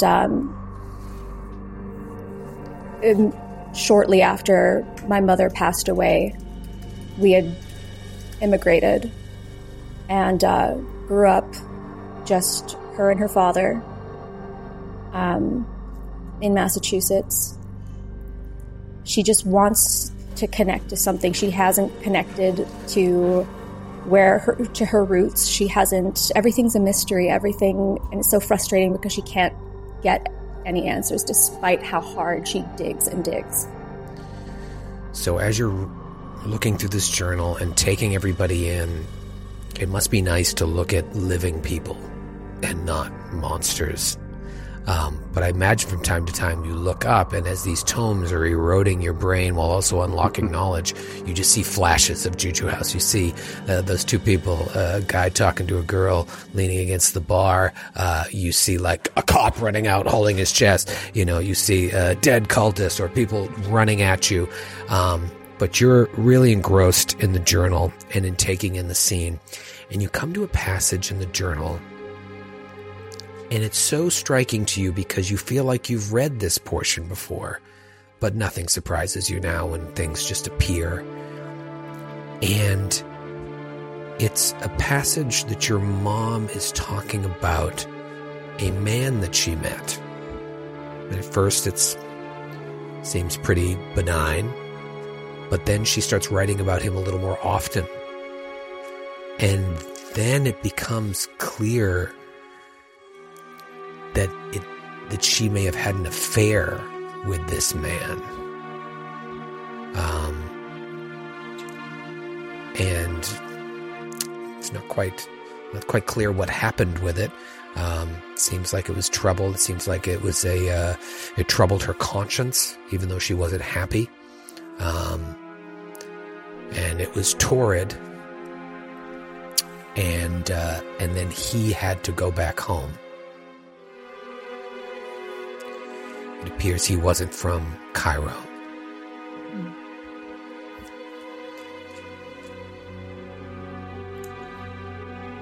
Even though I can't say that I knew her at all because I was so young, but it goes to show how much of anybody can we know even when they're right in front of us.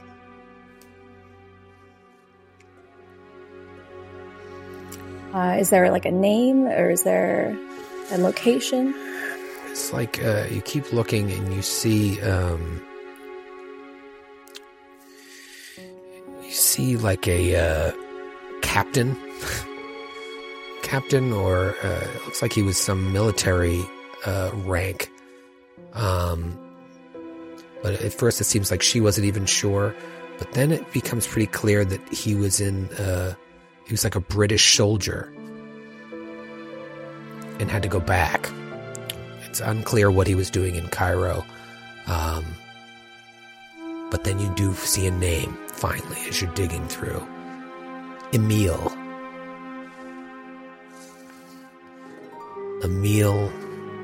L. Looking for a last name. You don't even see another mention of Emil. Checking our previous season 1 notes of NPCs. Are there any Emils? I know. Interesting. So she will kind of like dog ear that little section. Captain Emil L. Perhaps. Get another drink, maybe. Are you having a couple cocktails? A couple pisco sours for old times' sake? Yeah, pisco sours. Fairuz has definitely, in her loneliness, has turned to any comfort of human connection, and that is her connection to her friends from their adventures. There's a guy standing at the bar. He's kind of watching you all night. Maybe you'll look up, you'll look away. But eventually he comes over and is like, pardon me, miss, are you alone? Oh, clearly you've been here and I've been here and you've been watching me, so yes. I didn't know if you were waiting for someone or anything. No, I just had a lot on my mind, that's all. Sure, I see you're reading books. Not a lot of people reading books here in this bar, and I noticed your women drink. read, you know. I know it's the 20s. But I noticed your drink was a little low. Perhaps I could I buy you another drink? And Fairuz realizes that she was ready to, her guard is always up, and she realizes how her guard has been up like this for a long time, and that kind of disarms her a little and takes a moment to collect herself. And yes, that, I apologize. Yes, thank you. That would be lovely. What's your pleasure? I've been drinking pisco sours, so if you wouldn't mind making another one. Fancy. All right. Pisco sour, come right up.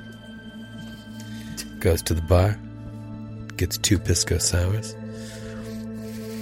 Have you lived here your whole life? No. I'm from out west. Just starting a new life. Maybe I live here now. I haven't quite decided. It's a little busier than what I'm used to. I know that feeling. Where are you from? Got an exotic look. And she gives him the look that I'm giving you. The name's Emil. I got a type. I'm from the future. A guy cleaning glasses behind the bar is like audibly rolling his eyes at this guy. You don't know how many times I've actually been told this. It is so cringe. I had to do it. 'Cause that's what this guy would say. I'm sorry. What was the question? That was Where are you from? You've got an exotic look. And at that, she specifically doesn't tell him where. She's like, well, I around the Miskatonic University and along those campuses. Oh, Miskatonic, that's in Massachusetts, right? Yeah. Are we in New York? Yeah, you're in New York. Okay. Oh, that's up to you. You tell me. Are we in Boston? I'll just change it to be like, oh, Miskatonic, up the street. Yeah, let's say Miskatonic because maybe if she's been talking to her dad and also maybe she's back there and just needed to check in. Oh, change. Miskatonic. That's what are you a student there? How old are you? Yes. Also, again, Great questions, this guy. why? Knows exactly what to ask. I can tell you don't get a lot of women around here. Where do you live? Do you want my social security number next? What are your hours? Do you have a list of your fears? I'm collecting people's fears. Yes, I'm a student there, though. I do have been doing a lot of traveling lately. Travel. But, do you find it strange that some people could spend their whole lives living in the same place and having the same friends and going to family dinners and having... I didn't want to assume that you didn't... you just mentioned that you were not from here originally, so I didn't want to assume that you didn't have a family or you didn't... But, you have the craziest eyes. They look so amazing. They are like... I'm sorry, I got lost. You were talking about travel. Your eyes are they're so beautiful. I hope you don't mind me saying so. My God. How much do you weigh? Ferris will slam that entire drink back now, hoping that this will just feel better. And whoa. I think part of inside, she, despite all of this coming off like so cringe to her, knocks back this drink, and she's like, you know what? If feeling normal for a moment is what I wanted to feel, she just kind of succumbs to the moment a little bit, knocks back that drink, hoping it just makes her feel anything.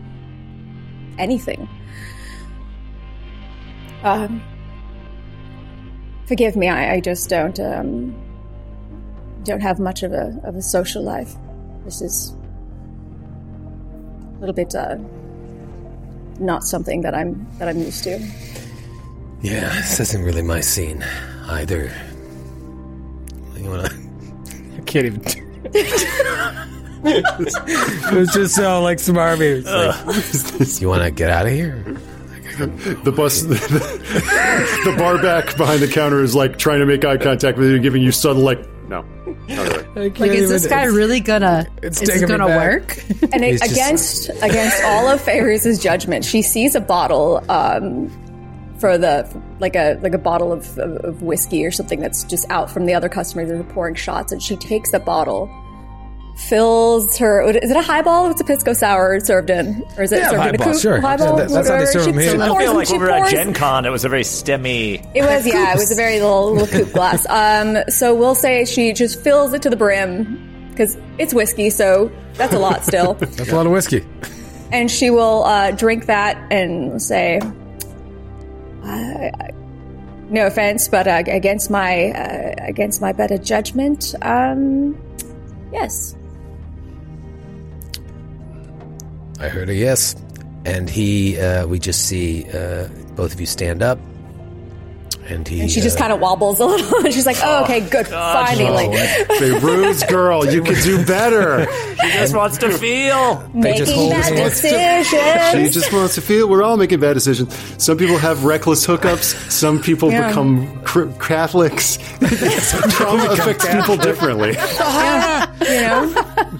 She wants to feel like a normal person, and so she's like, "I guess this is what normal people do." All right, so we just see him stand up, help you up, and holding hands, leave the bar. Black out of there. Now, Margot, you're tricky because you're in the hospital recovering from this wound. We've seen you at the initiation. We've seen you with the mask. Vaughn, you mentioned in the epilogue to season 1 that you're standing vigil at her bedside. You're with her. I think I'm in and out, making sure that the nurses are tending to Margot's needs, and occasionally, if Margot comes to every now and then, she might just see Vaughn sitting by the window, like cigarette dangling out of his mouth as he's reading like Revelations of Divine Love by Julian of Norwich or something. I'm just like, They allow smoking in the hospital back in this time. So, oh hell yeah! It was the revivifying and health-giving powers of tobacco. Yeah, it was encouraged. All right, I'm going to throw this together. See how this works. I'm going to get you there, Margot. So, let's say, Carter, you come back from Massachusetts, right? Isn't that where Myrtle was? And you go to check in on maybe when you left. You knew, I don't know, Margot was like, I'm fine. Goes to this order. We see in the epilogue you asking her, like, what's the deal with this order, right? So if you want to check back in on her, you find out now she's in the hospital. You go to the hospital, and you go to the desk, and they tell you what room. Normally I'd play this whole thing out because it'd be hilarious. Hello, sir. Who are you here to visit? That's the quality of NPC I've been missing, baby. Just get them. I mean, I could do a whole show of that. Yes. Oh, would you like to buy some chocolates and flowers? I'm so excited to go to England and just hear all your British NPCs. You want to get out of here? You have a very exotic, Mr. Tillinghast. That half face of yours is quite exotic. You have a beautiful eye. You get the room and you go up there, and just as you're about to open the door, Vaughn comes out. Oh God, Tillinghast, you made me jump out of my damn skin. Double V. God damn. It's been too long, yes. Yeah, 3-4 days, something like that. 3-4 days, right? Feels like longer, doesn't it? Yeah. Feels as though this meeting should come with a little bit more fanfare, but it's only been a couple days, so... Yeah. Definitely not 14 months. Yeah. Yes, certainly not. Though in this economy, God knows. How's our little crowd doing in there? Well, the little knockwurst laid up on the bed there is in and out, I dare say. Yes. Little Wiener Schnitzel currently laid up on the bed there is coming to every now and then, babbling incoherently, but the nurses and staff here swear blind that she's better and better every day. Oh, great. Well, Carter looks down. He's got like a little box. It's got a kind of like starting to have like a grease stain in it. It's like a little food to go box. Like, well, I swung by Little Germany and I got her a schnitzel. Yes. It was before I went back to Mass, so I did have the time to swing by. Then, yeah, I didn't have time to swing by, but I feel like, it always smells a little bit. I feel like maybe I could put it by her bedside or just something to give her a taste of home. Yes, a pungent brined meat of some kind should be just the trick. Yeah. What are you doing? You been to church? Been going to church? Here and there, yes. Yeah. How's that working out? Well, as it ever does, I suppose, Tillinghast. I find a certain solace in it. They're trying to get me off the drink, you see, but, the way I see it, one of Christ's miracles was turning water into wine, so it was good enough for him. I suppose it's good enough for me. Ridiculous. Bourbon? He pulls it out of his jacket. As long as one doesn't do things to excess, then I think you can well and truly avoid mark of sin. All things in moderation, including moderation. Yes, for sure. All right, well, I'm just going to run in here and just put this down and pay my respects. Do you say pay my respects when the person's still alive? A bit too soon for that, I think. Tillinghast. Yeah, okay, I'll pay my hellos. Give her a visit. I'll stretch my legs. A nurse walks up and sees you, Carter, and is like, I'm sorry, sir, you have to smoke in here. Oh, thank you. Something didn't feel right. Thank you. Yes. He's like a cigar. Yes, my God, why not smoking a Pall Mall, Tillinghast? Are you trying to kill the poor girl? All right. Everyone in this ward could be dying right now because of me. Yes. You must flood their T-zone with the vitamins that only Virginia tobacco can provide. Okay, I'm gonna run in here real quick. All right, let's say, at least for the moment, Margot, you're asleep, resting, or at least he thinks you're asleep. And you come in with your 5-day-old schnitzel. Just put it on the. Just trying to be super quiet. Just put it next to the bed thing, and there's like oh, you know what? Maybe there's a vase with some flowers in it, and there's a thing that says like from Gunter. Yeah. It's like, oh, what the? Okay, I don't know where that is. Put that right there, and then just accidentally just fucking knock, like it goes to fall off, and then he's like, oh shit, and then like grabs it, and then the whole vase goes and it falls off the end table. Fuck! Sorry, shit. Oh, hi. Carter. What? Well, hello. What? Sleepyhead. Is that schnitzel? That's very good. Yes. Yes. Do you feel better already? I mean, I would have taken a pretzel, maybe. That's right. That's thank you. Thank you.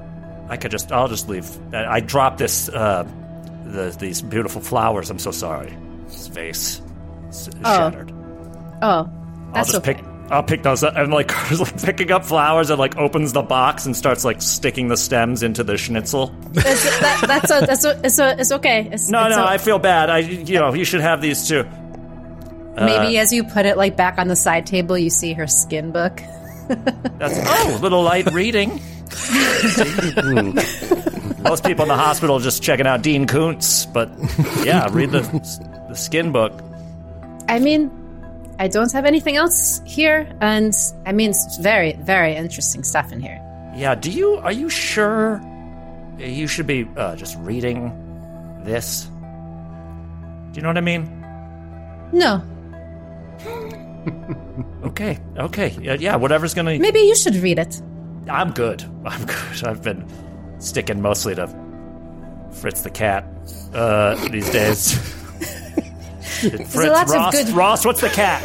Crazy cat? Lots of Crazy good cat. poems in here. The callback that I fucked up. Crazy cat. Fritz the cat was 1972. Yeah, not the back sheet, whatever the fuck. There's a lot of good poems in here, very up to interpretation. Mm-hmm. Yeah, but I'm not really good with abstract thought. But yeah, okay. Well, how are your sutures? Everything healing? It's not healing as fast as I would like. But I just keep my mind busy with the book, and she also has a sketchbook out on the table. And you've been drawing. Oh, yes. I mean, I was so inspired from New York, not just our experience, but the art culture there, the Dadaism. It's a Dada. I'm sorry? Yes, Dada. Yeah, that sounds like melting clocks. Do you need do you need like a bedpan? What are you trying to say? Urinals. Yes, a bedpan, and I'll put my name on it and put it in a museum, and everyone would be like, I guess it's art.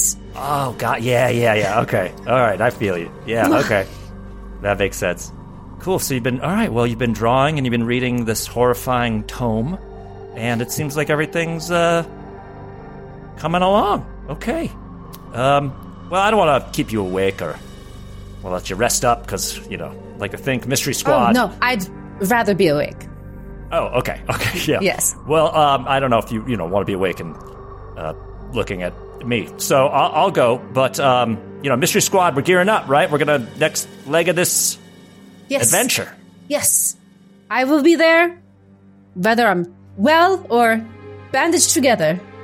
Okay, great. Yeah, it's gonna be fun. I think it's gonna be fun. I think if there's anything we've learned so far is that we all just have a great time together. Yes. Troy, time out.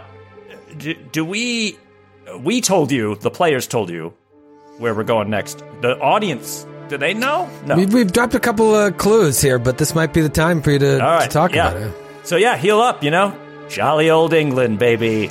It's gonna be a gas. I do. Before we go, I do have to do one thing. Dum. There's a knock on the door, and a man comes in wearing a beret and a very tight scarf, and he rushes to your bedside. Oh, Margot, my darling. Speak of the devil. Are you all right? I heard you are in the hospital, and I sent flowers and came as soon as I could. And he go. Can I? I will be careful. And he hugs you. Ow. My darling, are you all right? Puts his hands on your face, and he's just ignoring you, Carter. Are you all right, my sweet?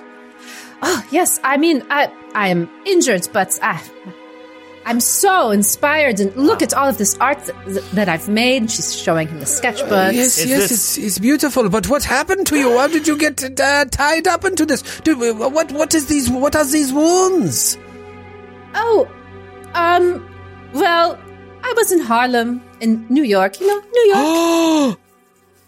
Should I? I'll let you. I'll let you hang out with. Is this your father? This you is guys Carter. can have a. I was with him in New York. This is Gunter. He's my friend.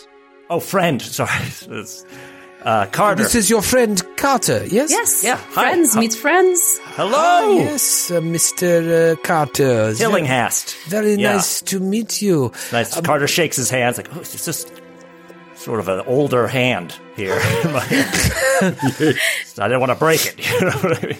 Margot, I do not know what happened to you. My accent is all over the place. It is sometimes French, sometimes it's from German. where we are from. Yes, it is our specific town. Special. It was once French occupied. Our special friend accent. But listen to me. I spoke to the doctor when I was coming in. They told me what room you were in. I had this whole thing with the woman at the desk downstairs that was hilarious.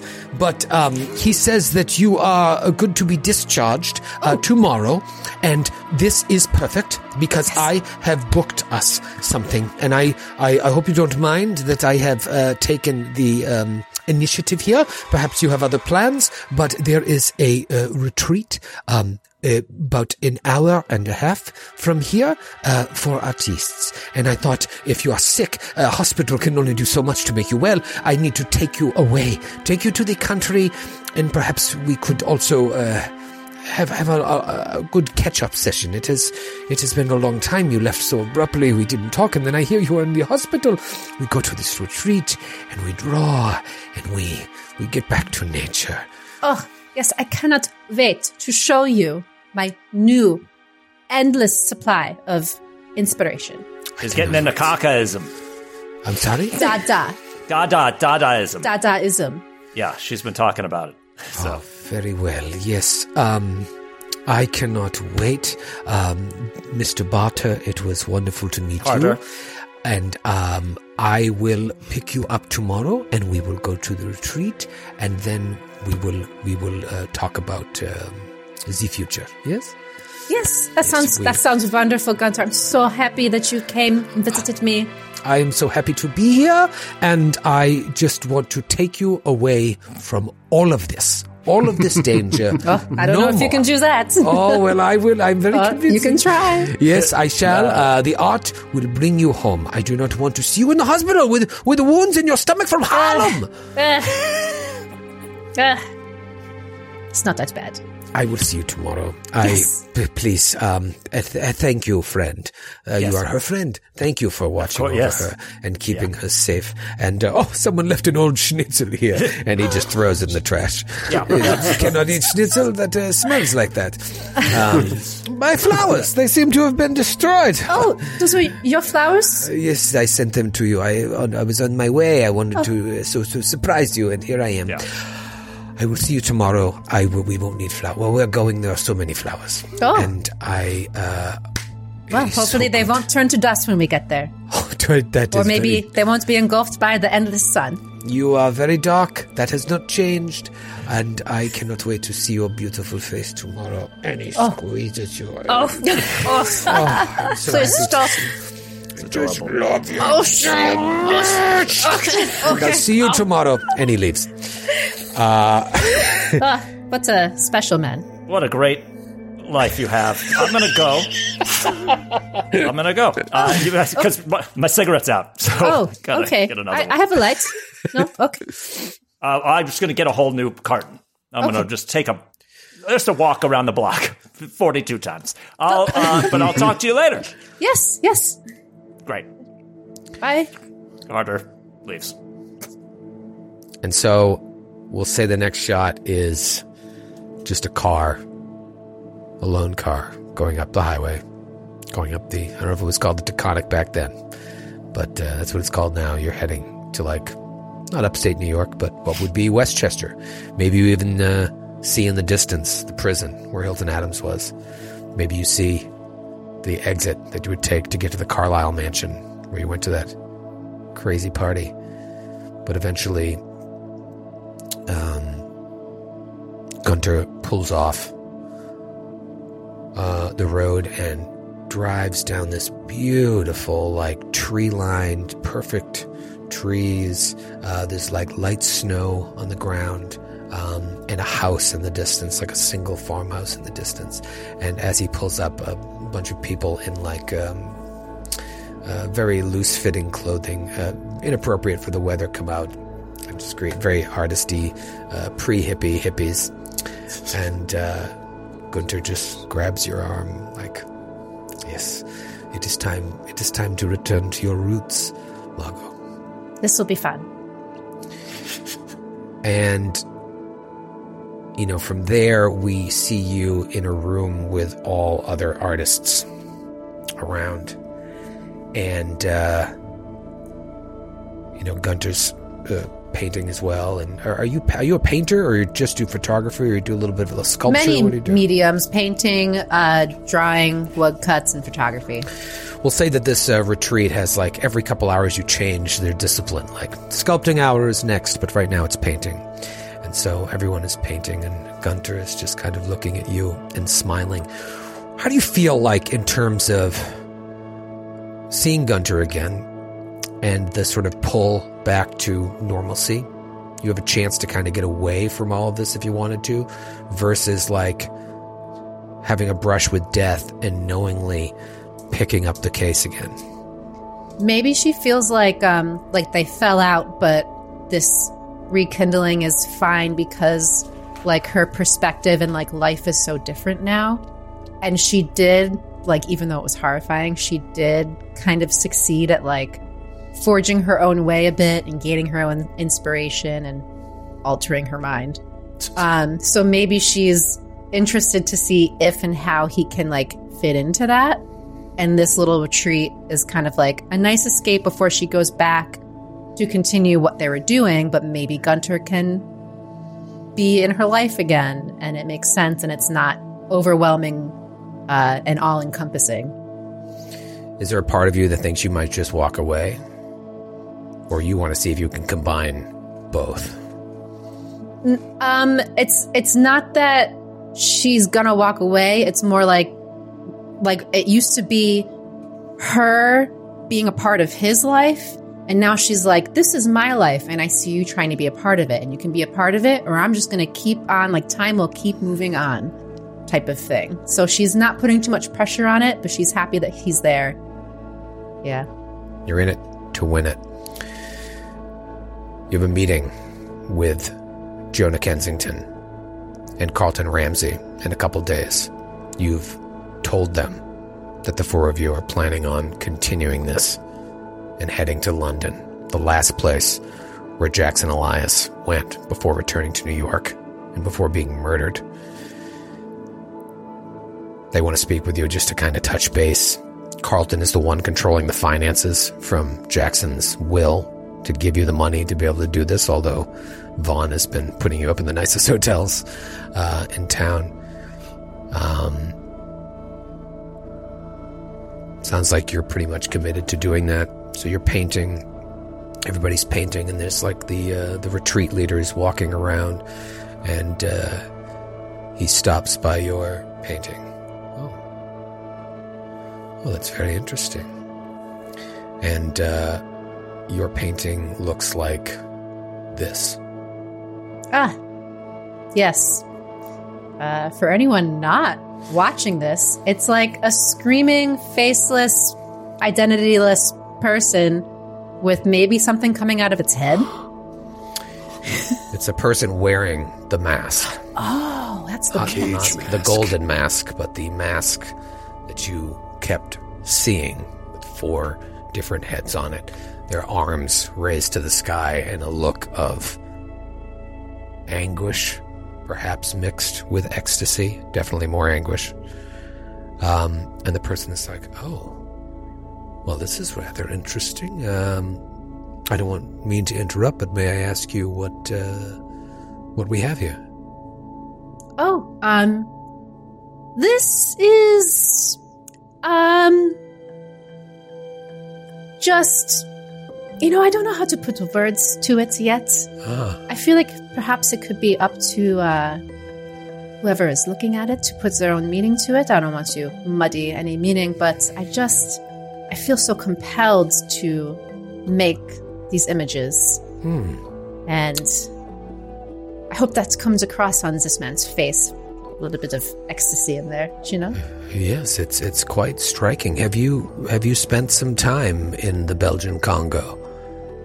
Oh, no.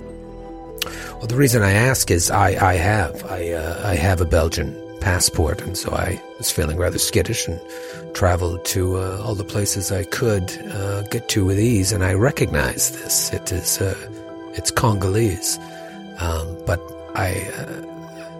it's strange that you would draw that. Are you an art historian? I think I get my inspiration from all over, but I really love just mysterious, occult types of subjects. Very interesting. Very interesting. So funny that you recognize what I'm painting. Yes, it's quite striking. I'm surprised you've never seen anything like it. Well, keep up the good work. And I watch him as he walks away. My smile drops.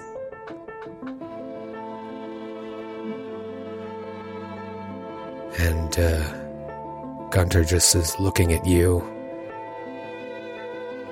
And he's not really smiling like he was before. Kind of maybe sees something in you that's giving him pause. And the last thing we see is Vaughn finishing his prayer, getting up, doing the sign of the cross, and leaving the confessional. And we just see that little grate there that separates the priest and the confessor. I've never been to confession, even though I went to Catholic school for 16 years, but I would always kind of peer in there to see what it looks like. And, you see it on TV where you can kind of see the priest back there through little holes. Or we just, as Vaughn leaves and shuts the door, we just kind of pan back to that little grate. And through every tiny little hole that separates the priest and the confessor, just like black ooze begins to seep through and just drip down the edge right onto the floor where Vaughn was kneeling. And we'll see you next week.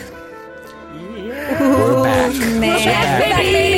We're back, baby! Oh, yeah. So spooky. So spooky. I cannot wait. Strap in. Things are going to get crazy in England. We'll see you real soon. Thanks for listening to the Glass Cannon Network. For more podcasts and live streams, visit glasscannonnetwork.com. And for exclusive shows and content you can't find anywhere else, subscribe today at jointhenation.com.